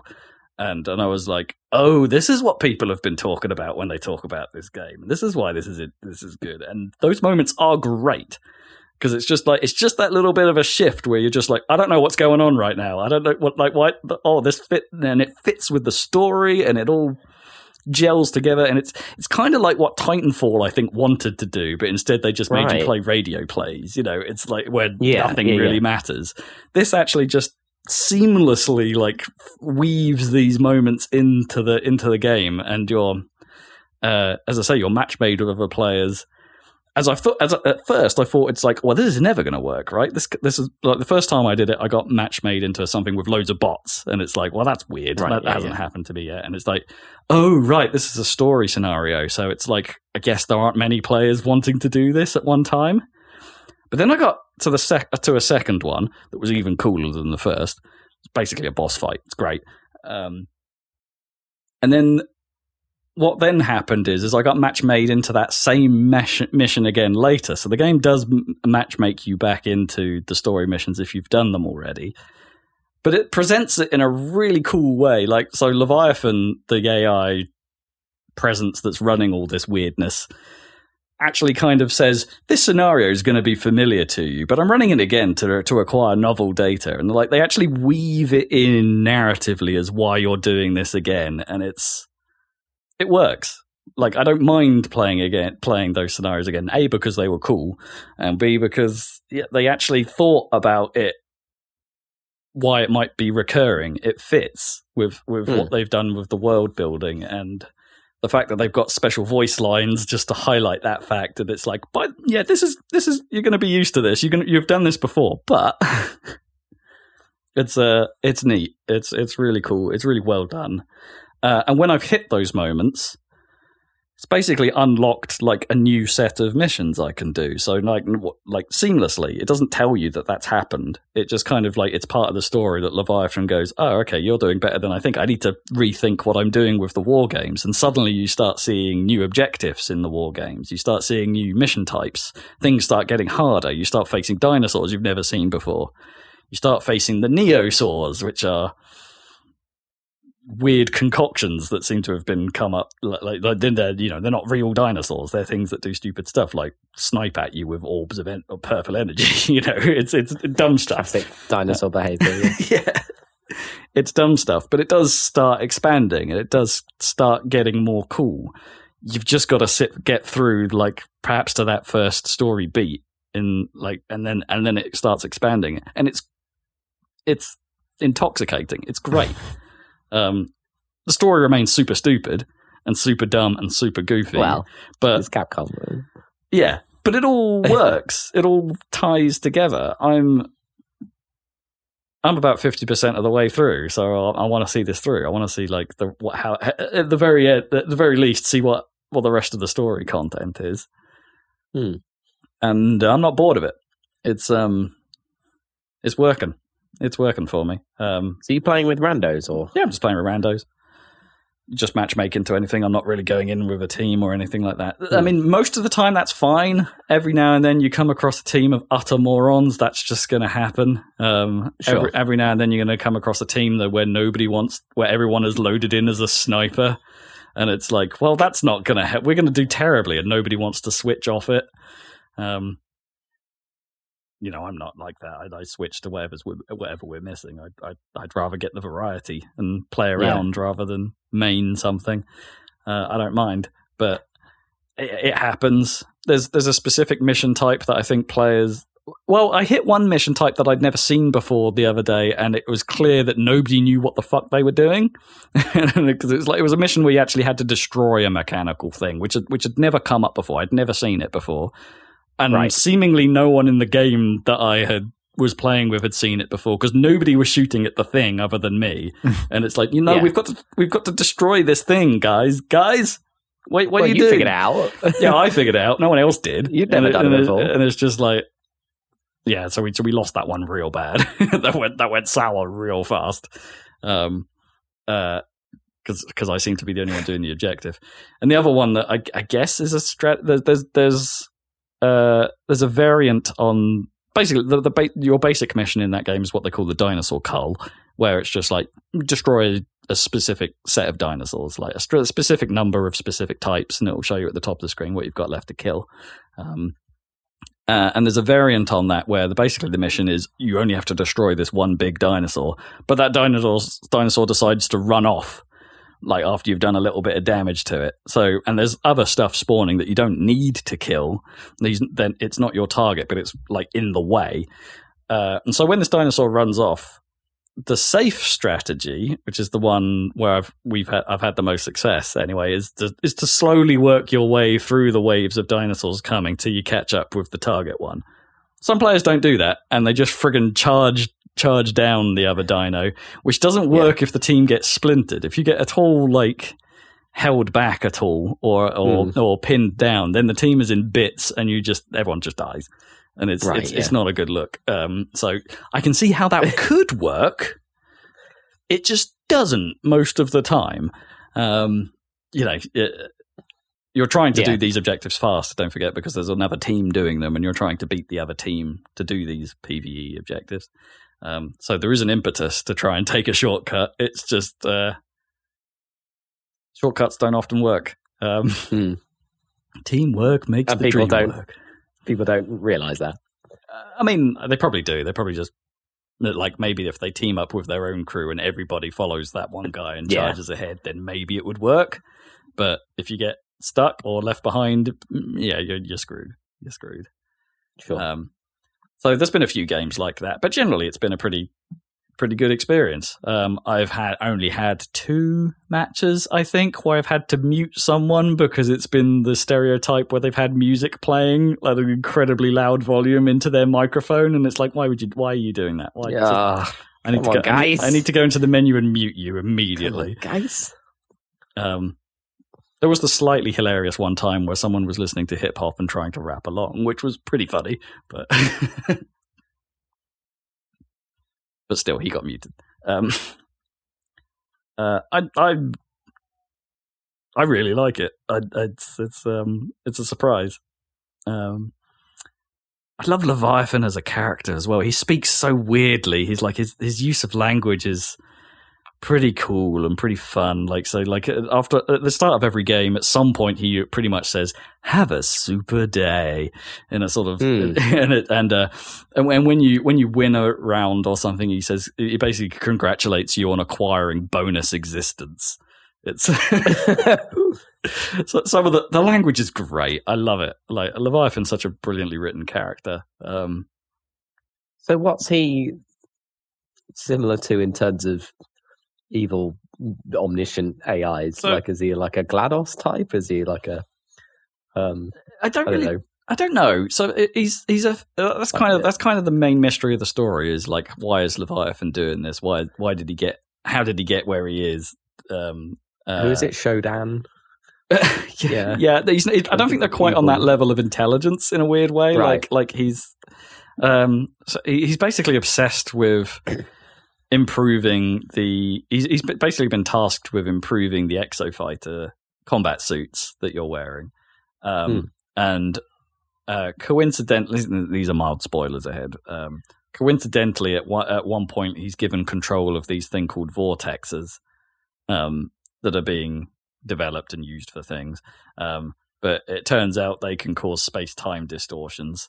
And so I think, like, we're at the point where Leviathan figures out, it's like, oh, I can summon dinosaurs using these things. That's going to be an interesting test for that's going to be like the ultimate thing to fight against, right?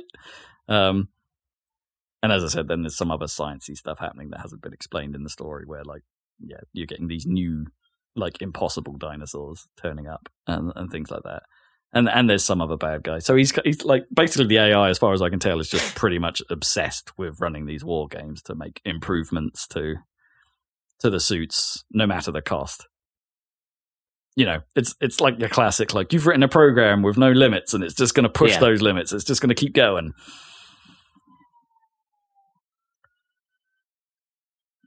But he's cool. In that kind of, like, he's clearly in the wrong and he's clearly being evil, but also you can't help but love the way he talks. You can't help but love him. You can't help it. He rocks. And he's talking all the time, like, through matches as well. So it helps that he's good. You know, like, he's telling you exactly what he's doing. Yeah, it'd be annoying if he was like summoning raptors, summoning gas neosaurs, summoning a T-Rex. And it's like, you have been performing quite well recently. Keep this streak up and acquire data. There's stuff about data. A lot of talk about data. He'll even tell you about the area you're in the middle of a fight, and then until you get to an objective, and then he'll be like, transmission interrupted, and then tell you what you're actually supposed to be doing. Like, welcome to the Sun Plaza. Here, couples and singles would come and enjoy themselves. Transmission interrupted. Summoning dinosaurs. Summoning raptors. Yeah, it's I don't know. It's charming. It works. It's a great game. Nice. You're not going to drag Zach into it then, or? That might be a challenge, because I don't know if it would. I think there is a PC version, but I don't know what the requirements for it would be. Might be easier in the short. Well, yeah, maybe. It's a 5v5, so it's always 5v5. So Zach and I couldn't do it like as a twosome. We'd always have to join a join a crew. But yeah, I don't know. It's fun. It's pretty mindless, is what I would say. Like, I don't necessarily think you need like pro teamwork to really pull things off, but and that's probably why I like it. It's just yeah, sure. Is it more fun to play with randos in games like that than ones that require? Oh yeah, if it required actual strategy, then this probably falls apart completely. Yes, that's Exoprimal. I like it quite a bit. It's got the draw for me right now. What else have I been doing? I randomly, again, similar situation. It was late at night. Gnome was trying to put Bubba to sleep, and I thought, I'll just play a quick little something. So I started playing Vampire Survivors again and got myself a little bit hooked on it. I don't know if I've got much more to add to it other than like it's weird and gets more weird than you think. The more you put into it, the stranger it gets, and the more it just keeps going. It just keeps going. That game is actually pretty enormous in its simplicity. Like it's like there's loads of stuff, and this is even before you buy the expansions. Like it's I don't know. It again, mindless late night thing to do. It's a good one of those. I'm kind of looking forward to that. See if that Deep Rock game can pull that same feeling off, because Deep Rock are doing a survivors game. Like, I wouldn't have thought so. I bet it'll be. I bet it'll be much simplified. Yeah, I don't think I think it's a challenge to be weird and as weird as Vampire Survivors. Right? Yeah, it's especially if you're theming it around an existing property. It's just like all the times people tried to make a version of Binding of Isaac. It's just like you can't do that. You can't do that as dramatically as that one did. I guess, yeah. I don't know, Gungeon, right? Yeah, but that's not really the same. Pretty same. Similar. It's not quite as wild as Isaac. Yeah. So that's probably all I'll really talk about that. Outside of that, my two left field, I suppose, additions to the gaming lineup. I finally acquired a copy of Power Stone. Sorry, Power Stone. Power Stone for the Dreamcast. Power Stone. I've been trying to, because I don't know, that every now and then that game comes up in conversation. Never heard of it. People what the heck is Power Stone? So it's a 3D fighter developed by Capcom. I think it only ever came to Dreamcast. Oh no, that's a lie. There was a PSP collection version of it and Power Stone 2. But yeah, it's a 3-dimensional sort of one-on-one. Well, the first game at least is a one-on-one fighter, but it's not like Tekken. When I say fighter, it's more like you're given this like square arena, and you can move freely within it. But each player still has a life bar, and you're still trying to reduce the other player's life bar like it would be a fighting game. It's just presented in a very different way. And I don't know. Every now and then, it's one of those games that comes up that I hear about every now and then. People looking back like really fondly on it. I don't have a fond memory of it, because basically what happened was like I've played it once before, and I was sold on the concept of it being a bit like Smash Brothers. And someone was like, "Oh, you like Smash Brothers? Oh, you'll love this. This is great. Come play this." And it's like, it is not like Smash Brothers, and I did not love it at the time. So with like 30 years of time passing, a bit of me was like, okay, maybe not 30 years, probably more like 20 and a bit. A bit of me was like, maybe I should give this another shot. Maybe I went into it with the wrong frame of mind, my younger self, and didn't like it because it wasn't what I was sold on. I'm mixed on it, if I'm honest. Like, the idea is interesting. I'm just not 100% sure. This is Power Stone 1, I should point out, not Power Stone 2, which did add 4-player madness and probably like actually refined the concept a bit more. But like, it's just a bit weird. Like, I don't know if it feels right. The 3-dimensionality is actually a problem more than it is a benefit, because it's hard to get the spatial awareness quite right because there's an emphasis on not like just running up to your opponent and smacking them in the face. That's not actually a great tactic in this.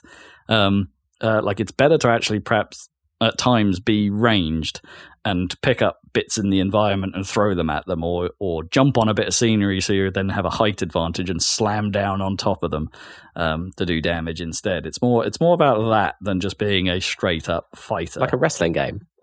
Kinda, yeah. Just not as wrestly. The moveset is really simple. You basically only have punch, kick, and grab, and there's like not many variants on it. It's not like a Street Fighter sized move list or anything like that. It's pretty simplistic.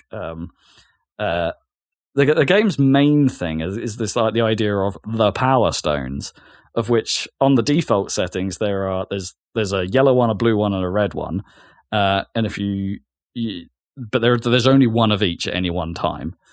In the match, and you have to literally just run up to them and collect them, and it'll go yes and add it to a bar on the bottom of your screen. And basically the key to winning is making sure you get all of them, because then you transform into this super powered version of yourself that gets a different move set and is almost unstoppable because that move set is gnarly. So what you're trying to do is get the Power Stones before your opponent, but if your opponent has Power Stones already, is to kick them out of them and then go get them so you can transform into this other form and then do hella damage. So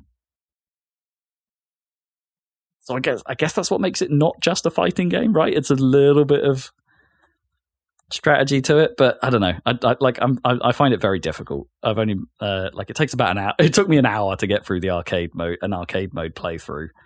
Not very well with one of the characters, and it unlocked a couple of things. So it's like I guess it wants me to just keep doing that, but get better at doing that in order to unlock more stuff. I'm slowly learning it, but it's tough. I also think it's one of those games where it's like the AI seems at times to be a bit cheaty and a bit not human, and its aim throwing stuff across the environment seems far too good at times, or its timing pulling off certain maneuvers is crazy good despite being like set on a reasonably easy difficulty setting, or there are definitely certain AI characters that wildly outperform the others. It's like coming across Soul Calibur 4, right? If you came across Star Killer, the Force Awakens, not Force Awakens. What is it? Oh yeah, the Force Unleashed. Force Unleashed guy, yeah, that just happened to be in Soul Calibur 4 for some reason. It's like whenever you came across him, you're in trouble because the AI was way too good with him. It's like that if you come across Falcon, for me, like who's like the Ryu of this game. He's like, but the AI is obscenely good with him compared to everyone else. I guess they trained it on it. Oh, I don't know, trained it, but I guess that was the test subject for most of it. I don't know. So it's all right. It's all right. I'm not sure it really necessarily deserves the nostalgia that people have for it, but I guess it's still fairly original. I guess there's not a lot I would say is like it, so maybe that's the reason. Just because it's different. Yeah, I'm still intrigued by Power Stone 2 as a result, but that is a much more expensive game to get hold of these days, just through rarity, and it's But I would like to see how they refined the formula, because like I can see something there. I'm just not entirely sure they nailed it. It's like it feels a little bit rough and ready, but but there are elements of Capcom polish around it. Also, the voiceovers are great though. Like they're awful, but it's like the good bad kind of stuff. It's like it's clearly a Japanese person reading like in English, so all of the pronunciation is wrong, and like the intro sequence has the most bored sounding guy ever going, adventure, it's the 19th century and adventurers believe in superstition and they want to try and get hold of these things, these mythical objects called the Power Stone. Yeah, it's like that. It's like there's no real enthusiasm to it. It's weird, but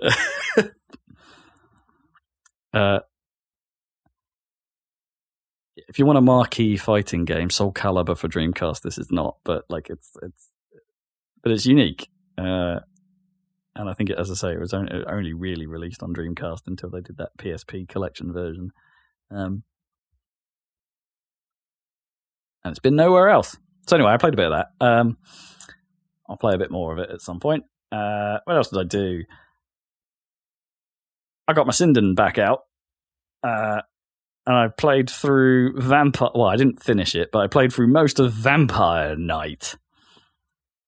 So Vampire 2 games of vampires in it. Vampire Knight. Yeah, I know. It's almost like a night with a K or with an N. This one's with an N. It's almost like it's Halloween or something. I don't know. Spooky night. This is a Sega developed shooter that I'd seen in arcades before, but I don't think I'd ever played. It's basically House of the Dead, just with vampires. Right. Well, I mean, that's just like, you might as well be describing any gun game. It's basically House of the Dead, but with something. Basically House of the Dead. I mean, okay, in the subgenre of light gun games, this plays exactly like House of the Dead does. Yes. Like, there's that specific feel of game that Sega put together, and it's compared to Namco shooters, for instance, and it's one of those. Does that make sense thematically, though, to be blasting hundreds of vampires in the same way as it does zombies? What, with guns? I mean, they do kind of call that out at a part in the story. It's like, you can't defeat us with guns, and they're like, yes, we can. I'm not going to explain that anymore. It doesn't fire wood bullets or something. Yeah, to put fucking silver in all those bullets would be very expensive. Yeah, that's werewolves, that's not vampires. Oh, yeah. Oh, right, okay. Well, wood. The wood bullets that you have to shoot them in the heart. I mean, it's slightly different from House of the Dead in that they point out where the weak points of everything is. There's this like blue mark on every enemy to show you where you can hit it to like almost insta kill everything. And I would say it's less intense than House of the Dead. I feel like it's a little bit more leisurely paced, if that makes sense, than House of the Dead is. This was the first time I'd ever played it, and I pretty much got to the last boss. As far as I'm aware, so it's a bit easier than House of the Dead as well. I'm to be specific, I'm playing the PlayStation 2 version emulated because, as it turns out, PCSX2, the emulator, has had some improvements to input latency, which was my biggest problem with it. So the game feels fine to play with the gun now visually. The audio still lags a bit, so it's what you're seeing on the screen isn't quite tied up with the audio. Which is a little bit of a shame, but when you pull the trigger, I can see it happen just after I pull the trigger, and then I can hear it happen a little bit later than that. But it's improved from where it was, start of this year when I first started toying with this stuff. So good on PCSX2. It definitely feels better now to play stuff for review. But yeah, that's a pretty good light gun game, is what I was saying. So it's like if you're into House of the Dead and you want something of that flavor, but maybe not as inventive or as generally cool and stupid. And I mean, it's still got some bad voiceover, but it's not House of the Dead too bad. Well, House of the Dead, everyone knows. Like this, it's so well known, right? Yeah, absolutely. Vampire Knight was a one-off. I don't think it got a sequel or anything like that. Yeah. But it plays well. I mean, it's still got some awful writing in places. Like there's a bit towards the end where there's been like this child girl following you for for some reason, just following you whilst you go on this super dangerous vampire. I guess because her village has all been like semi-destroyed or turned to vampires or something. So she just follows you, and at the end, like you're just about to walk through the doors into the last boss arena, and you sort of turn to her and go like, "You can't follow us in here, else you might die." And then the other guy just turns to her and goes, "You mustn't die."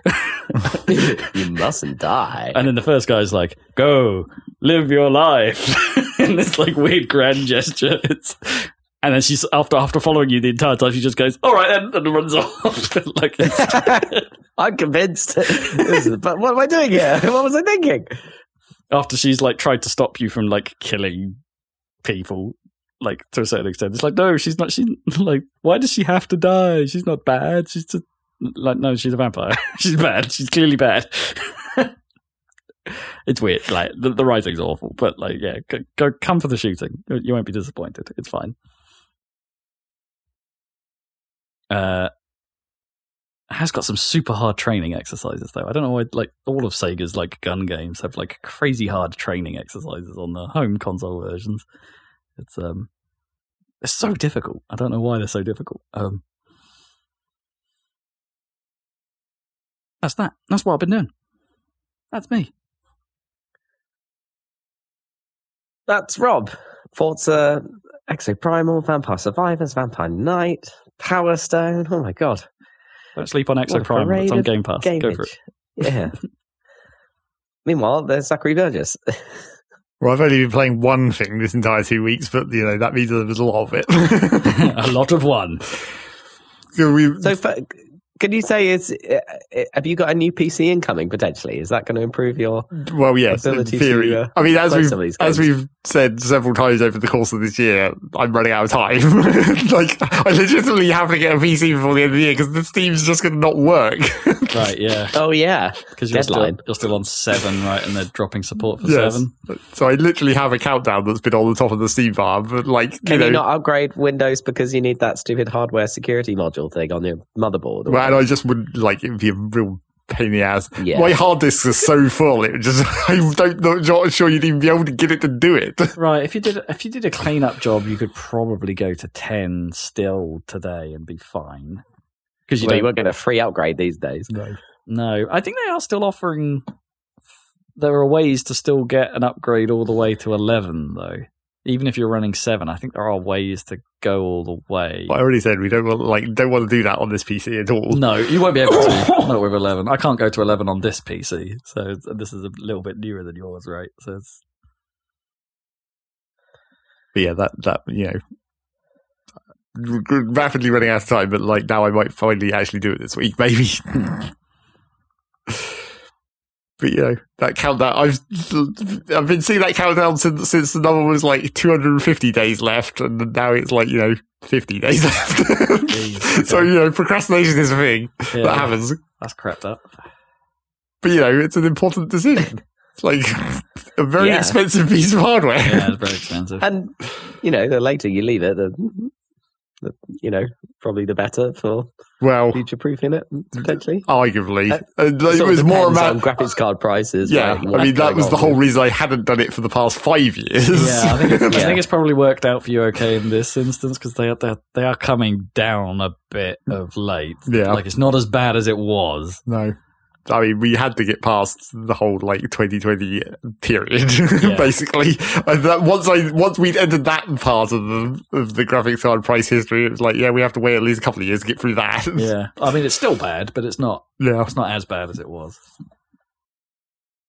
So what I've been mainly playing is in both single player and multiplayer. Kind of intentionally this normally when we play stuff multiplayer, I end up playing it single player just because I want to play more of it. But in this case there was also a secondary reason, which is that basically mods. We're playing modded in multiplayer, even though this is a game that I've never played before. So I was I'll play single player as well in vanilla to actually compare it, to actually know what this game is really like. But it's basically it's a game called Vintage Story, which is basically Vintage Story. Okay, Vintage Story. It's basically a Minecraft mod, but now it's its own game. Oh, okay. So it's basically a lot like Minecraft, except a more modern version of Minecraft, I suppose. It does some things that are actually it does a lot of things that are like mods of Minecraft, obviously, because it is one. But I think it also maybe takes ideas from other mods of Minecraft that it wasn't, and then takes those ideas as well. But yes, it's basically it's a survival game, I guess. You've got to scavenge the food and the resources at the start, and then you build a house, and then you build farms, and then you gradually work your way up the metal tech tree to get more advanced. So it's Valheim. Yeah, pretty much. That too. But yeah, I think the main thing that makes it cool, it's one main feature that is kind of advanced, I guess, from Minecraft-esque game, which is also technically borrowed from another Minecraft mod, is it uses.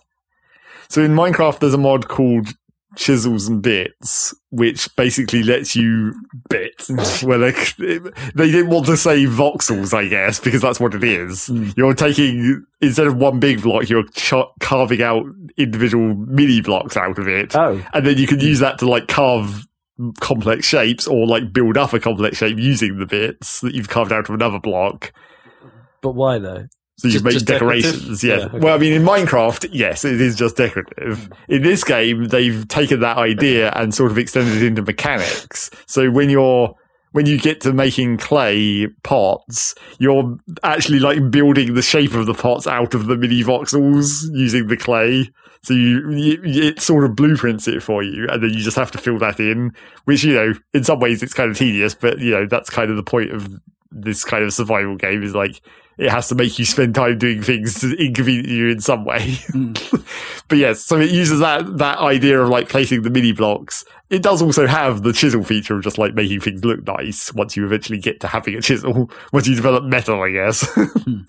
But then, so in clay, you have like building the mini voxels into the clay shapes.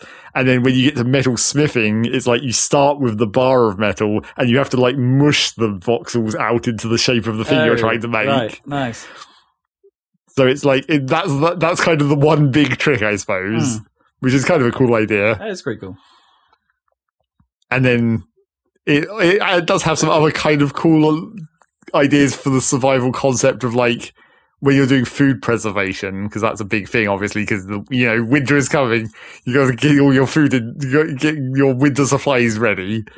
But it has like the concept of cellars. So if you make an underground enclosed space, then that reduces food decay. And then there's certain different, like, you can have big jars that reduce the decay even more, or specific shelves. And then you can, like, if you cook a meal and then put it into this one specific kind of container, you could, like, seal that container with wax, which makes it last even longer. So you've got this, like, sort of preparation aspect of, like, you actually do have to plan ahead for the winter and try and stockpile enough food, especially if you're then, like, feeding a bunch of animals or whatever as well. Because you can feed them with hay, but they eat that real quick. And then in the winter, you can't get that any longer. Right. Yeah. So then at this point, we're feeding our pigs a bunch of turnips because we grew so many turnips. Just because turnips are real easy to grow. But yeah, so we've sort of reached the middle of the metal age now, I guess. The one thing that I do find its balance being a bit weird is that, like, you die real quick to like wolves and bears, not even to the actual enemies, which, it's sort of in Minecraft, like, so it's not as much as Minecraft, but the enemies come out at night, but they do. Right. But then also underground is where you're mainly going to find the actual enemies. But you just die super easily, and it feels like it takes too long to get into armor. Oh, right, I think before you can actually do anything combat-wise, basically. You just have to run away for far too long, I feel like. Or just hide at night. Yeah, just close the doors and sit down. Well, I mean, you can sleep the night away, sort of like Minecraft, although it's actually slightly more restrictive than Minecraft, because it's like, it'll only allow you to sleep for like 7 hours. So that's not necessarily the whole length of the night in terms of when enemies can spawn, so sometimes you do have to just stand around inside. Right. But yeah, it feels like and it also has a slight problem with even the armor you can, like, so right at the start of the game, you can get armor, the improvised armor that's basically just wood and sticks. Well, wood and grass and sticks, I guess, and a knife. You need a knife to craft it, but that's flint and a stick. But so you have that, but it doesn't really actually help, because the way the damage system works, it has what is basically the Dwarf Fortress damage system, where attacks randomly target a part of your body, except in this case it's only like head, legs, or torso. But the improvised armor only covers your torso. So if you're unlucky with where it chooses to land the attacks, you might as well not be wearing armor, because you're still taking full damage. Yeah. So it doesn't really actually help to wear the improvised armor most of the time. 50% of the time, you're still going to take full damage regardless. Right, yeah. It's only until you actually get to the actual armor where you can cover all 3 parts, and it's like, now you actually maybe can survive. But we still haven't got to that, really. I feel like the other problem with that is what even the lowest tier of actual armor is sort of too difficult to make compared to, like, the big problem we've had is like resin, like pine resin from trees. Though the specific pine trees that spawn the block where you can get the resin out, those seem far too uncommon. Ah, right. Like if those had just been a bit more common, we probably would have made the basic armor. So it's those sort of balance problems that you get in these kind of games, right, where it's just like the world gen is nice, and it's actually I actually kind of like the way it does its world gen. I'd say it's like a better. I mean, obviously it's just a noise model or whatever, but I would say it looks better than Minecraft's one for sure. So is this... What state is the game in? This must be quite early access. Yes, it is still early access, and as far as I know, it's been early access for a long time, like several years or whatever. But as indie games tend to do, yeah, sure. Also, this is not on Steam; it's a fully independent thing. Just buy it from their website. Interesting. I mean, you can get it on a Humble Bundle, I guess, but that's not the same as being on Steam, I guess. But yes, it is. One thing it does share with Minecraft, though, is it completely eats your RAM. Oh. Even when someone's made a new engine and made a better version of Minecraft, they still can't get away from that problem. Yeah. It just destroys your RAM very quickly. I wonder if I might have finally found a use for my excess RAM. Then. Yeah, exactly. How much have you got? 32? 32, yeah, which is always, nice. which is probably fine for a modern machine, but like up till today, I've never found anything that really taxes the RAM on this machine. Yeah. So it's. I've got 32 gigs in my laptop, and I'm not sure I need that. No, I've never used that. Programs seem to at some point. Like I haven't found like a program. Like I thought, like video editing at least would utilize the RAM weight, but it doesn't. No. Like DaVinci Resolve prefers to make many tiny little proxy files. Yeah. In its video cache, rather than stash them all in RAM. What about when you're recording with OBS or whatever? Well, it doesn't really use RAM. It's sort of just really... No. It just... Writes it straight to the buffers a little bit, fires it at NVENC, and then it's done with it, right? There isn't much it actually has to hold on to. No, I suppose not.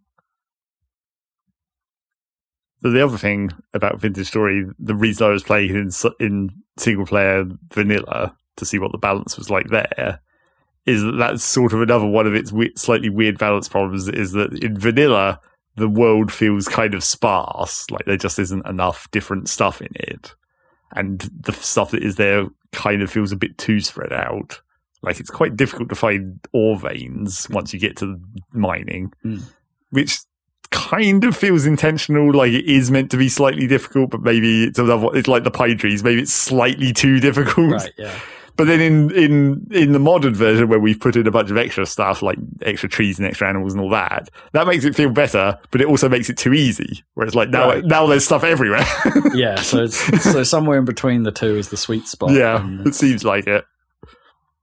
Oh, and the one other thing that this game does that is kind of cool, but seems kind of just an inconvenience most of the time, is that it has what I would compare to like Don't Starve's sanity meter, where like in this game it's called like temporal stability, where there can be like rifts on the surface, which is what the enemies spawn out of at night, and if you walk too near them, then your temporal stability starts going down. But it also goes down if you spend too long underground, so it like kind of limits how long you can spend in the caves and mining. But the actual effect of the temporal stability is where it's kind of cool, because it's using some of the later versions of Minecraft started doing this, but it's using shader tricks to actually distort the geometry on screen. Oh, neat. So once your temporal stability starts going down, like the whole world just starts warping. That's cool. Which is actually a really cool effect. And apparently I haven't been underground long enough to see how much worse it gets, but the person I was playing with was talking about it. But apparently it also starts just doing weird shit to the actual world. Like she was saying like, oh, that tree just got closer to me. Which I'm not sure how that could still be a shader effect, I guess, but I don't know whether that was like... Oh no, I hope it's not. I hope it is just moving the whole block. Yeah, and like you're literally causing like a bit like Exoprimal, you're causing space-time distortions and stuff's going weird and out of place and where it shouldn't be. I mean, the most weird thing that I saw when I did stand next to a rift... And then Slender Man turns up. Yeah, probably. The weirdest thing I saw when you stand next to a rift for too long is, like, the sky, like, the clouds disappear and you see, like, giant cogwheels. And I'm like, what is going on here? What? Oh, that sounds wicked. But yes, but the trouble with that is like it's a cool effect, and like obviously it has some gameplay implications. But one of the things it does is that it has like temporal storms that come in occasionally, and especially when you don't have proper armor. You mean Timefall? Yeah, pretty much. Like, especially when you don't have proper armor, that's another case of you just have to sit in a room until it goes away. It's like you can't do anything about that. There's enemies everywhere, and they're much more powerful than even the regular enemies. So you just have to shut the door and just sit there for the night. It's like, oh, this is a bad time. While watching everything distort around you, because the effect is still happening, but like... but it's happening outside your house. It's happening everywhere, so you, like, all the enemies are just spawning around, and they're far too powerful for you to fight. And I'm not sure you'd even want to, because, like, I don't see what the point of that is yet. Like, why would you even bother to go outside during this time? Right. Yeah, is there something you can acquire? Yeah, is there some reason to brave that and, like, some resource, kill the enemies and get something from them, maybe? But as I say, we still haven't really got to the point of having proper armor enough to be able to do that. We just die. Is there much of a penalty for death, or can you just not go really back to a previous state? There's really two things. The first one is that unlike Minecraft, sleeping in a bed doesn't set your spawn point. You have to find a specific thing, the temporal gear, and then if you use the temporal gear, it basically sets your spawn point for the next 20 deaths. And then obviously if that runs out, it goes back to default spawn. So depending on where you've built your house or whatever, that could be super inconvenient. Right, yeah. You want to make sure you've set your spawn point.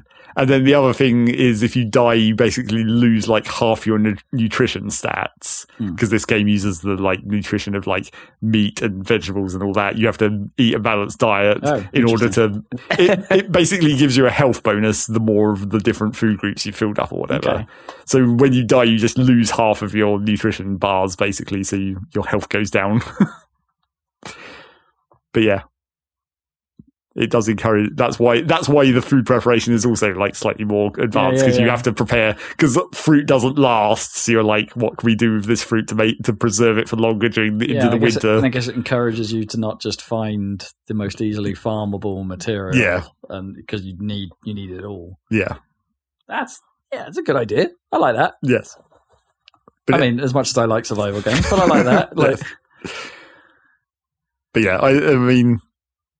It does. It's a good idea, but again, it's one of those situations where it's like, even though they've tried to make it slightly more complicated, at a certain point, it's still not as complicated as you feel like it could be. Like you can make a pie where it's like the crust counts for your grain nutrition because it's made of grains or flour, I guess, and then the inside can be like meat or vegetable or fruit.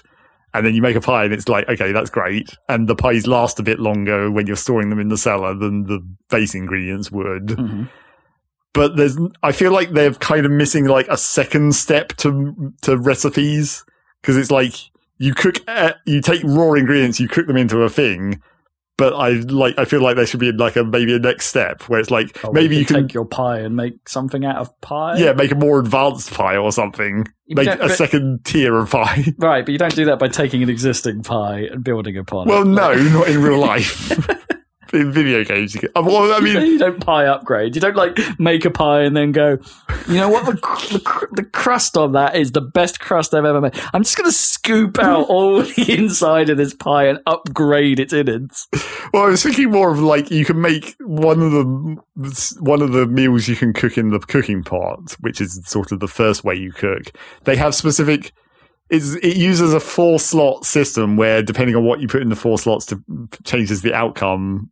Changes the meal it makes, but it has like limits on what you put in there. So when you have like meat stew, it's like the first 2 slots have to be meat, then you can have a vegetable, then you can have something else, sometimes a fruit or like an egg or whatever. Right. And so there's certain limits to what you can put in there. But I feel like when you're making a meat stew, you should be able to like take the meat stew and then put that in a pie, right? Like that should be a pie filling. Oh, I see what you mean. Right. Yeah. Yeah, the stews, I suppose. Are they too wet for pie? Yeah, I mean, in real life, yes, probably. But in the game, I could see it working like that. I suppose if you then boiled down the stew so it's thickened and then... And I mean, it makes more sense when, like, one of the things you can do in the cooking pot is make jam, where it's like you're taking fruit and honey, which currently, obviously, the use for that is it preserves the fruit for the winter. Like, it makes it last practically infinitely. But they're like, why can you not take jam and put that in a pie?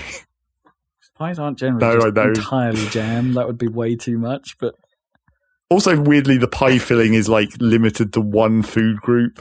Like you can't mix meat and vegetables into one pie. Oh, see, what about ale? Like, so can you make a steak and ale pie? I don't think you can put liquids in pies. Right. Actual physical liquids. But yeah, so no chicken and mushroom pie. No, specifically, it's a chicken or mushroom pie. I like a chicken and mushroom pie. I thought of one circumstance where perhaps, you would upgrade a pie. Perhaps I do upgrade a pie, and that's when I take a pork pie and I put it in a sandwich. Okay, yes, you're using a pie as the ingredient there. Yeah, exactly. Cutting up bits of pork pie and put it in a sandwich. Yeah, it's kind of the opposite of what you do in this game. That's like you're putting the pie into more bread instead of taking the bread and making a pie out of it. Yeah, am I arguably downgrading the pie by?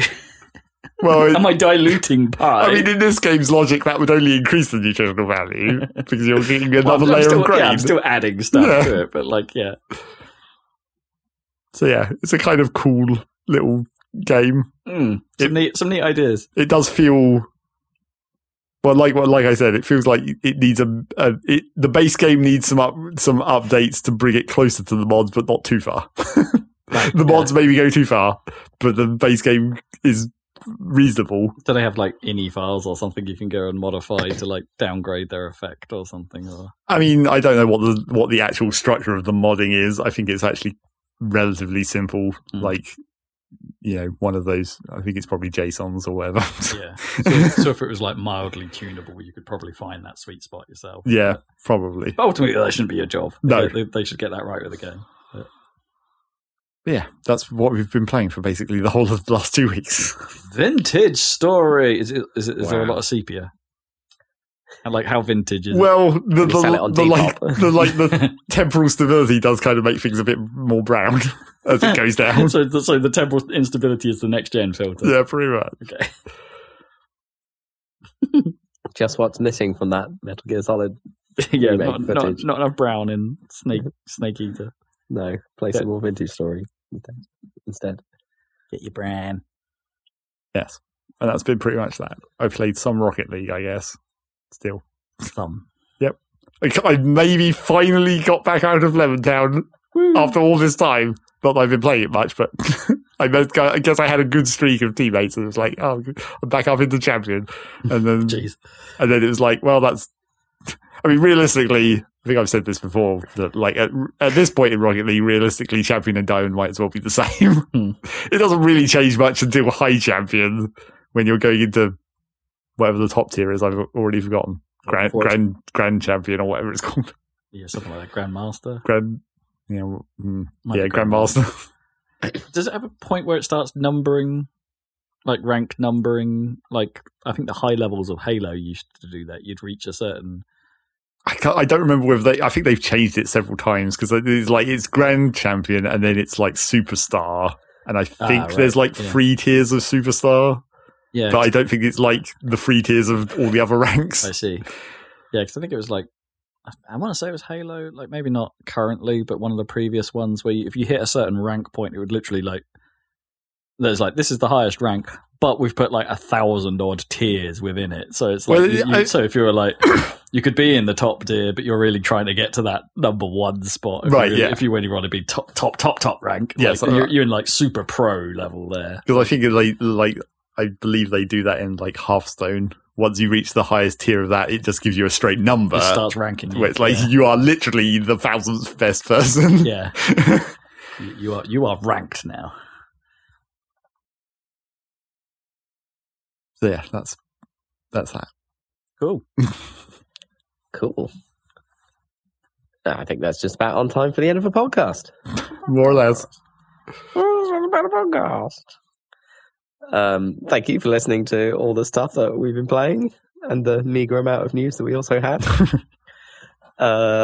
We have a YouTube channel if you prefer like a video style of content, or not prefer, but like it as an additional. a compliment, you might say. Because if you've got to this end of this podcast and you don't prefer podcasts, what are you doing? Yeah, you can still have listened to it and not prefer a podcast. Yeah, it can just be part of your repertoire. Yeah. So if you like video content, we have that on our YouTube channel, Happy Salad. We've just finished where are we? We got an update because we finished our Let's Play of Beyond Good and Evil. We finished Beyond Good and Evil, yeah. What's have we got an in-betweenie to tide us over? There is an in-betweenie. Coming up soon. Yeah, coming next week. It's mostly already done. The work's already done. I just need to finalise a few things. But so yeah, that will be on time. Zach and I played some Sonic and All Stars Racing Transformed. Oh, classic. Okay. I had a lot of fun. I don't know if Zach had a lot of fun, but I had a lot of fun. I had an average amount of fun. Well, that's something to look forward to anyway. So check out the average amount of fun that Zach had in Sonic All-Stars Racing, Sonic and Sega All-Stars Racing Transformed. No. It's not quite right. The first game is Sonic and Sega All-Stars Racing. The second game is just Sonic and All-Stars Racing Transformed. They took the Sega part out. Sonic and All-Stars. Okay. Yeah, it's weird. It's I don't know why they took the Sega out. Transformed. Okay. It's like they added transformed, but they had to lose another word somewhere. They were using too many levels. Yeah, they had some kind of word limit. Yeah, so check out Not Mario Kart in a week's time on YouTube, and we'll be back in 2 weeks with another one of these here Saladcasts. Catch you then. Bye.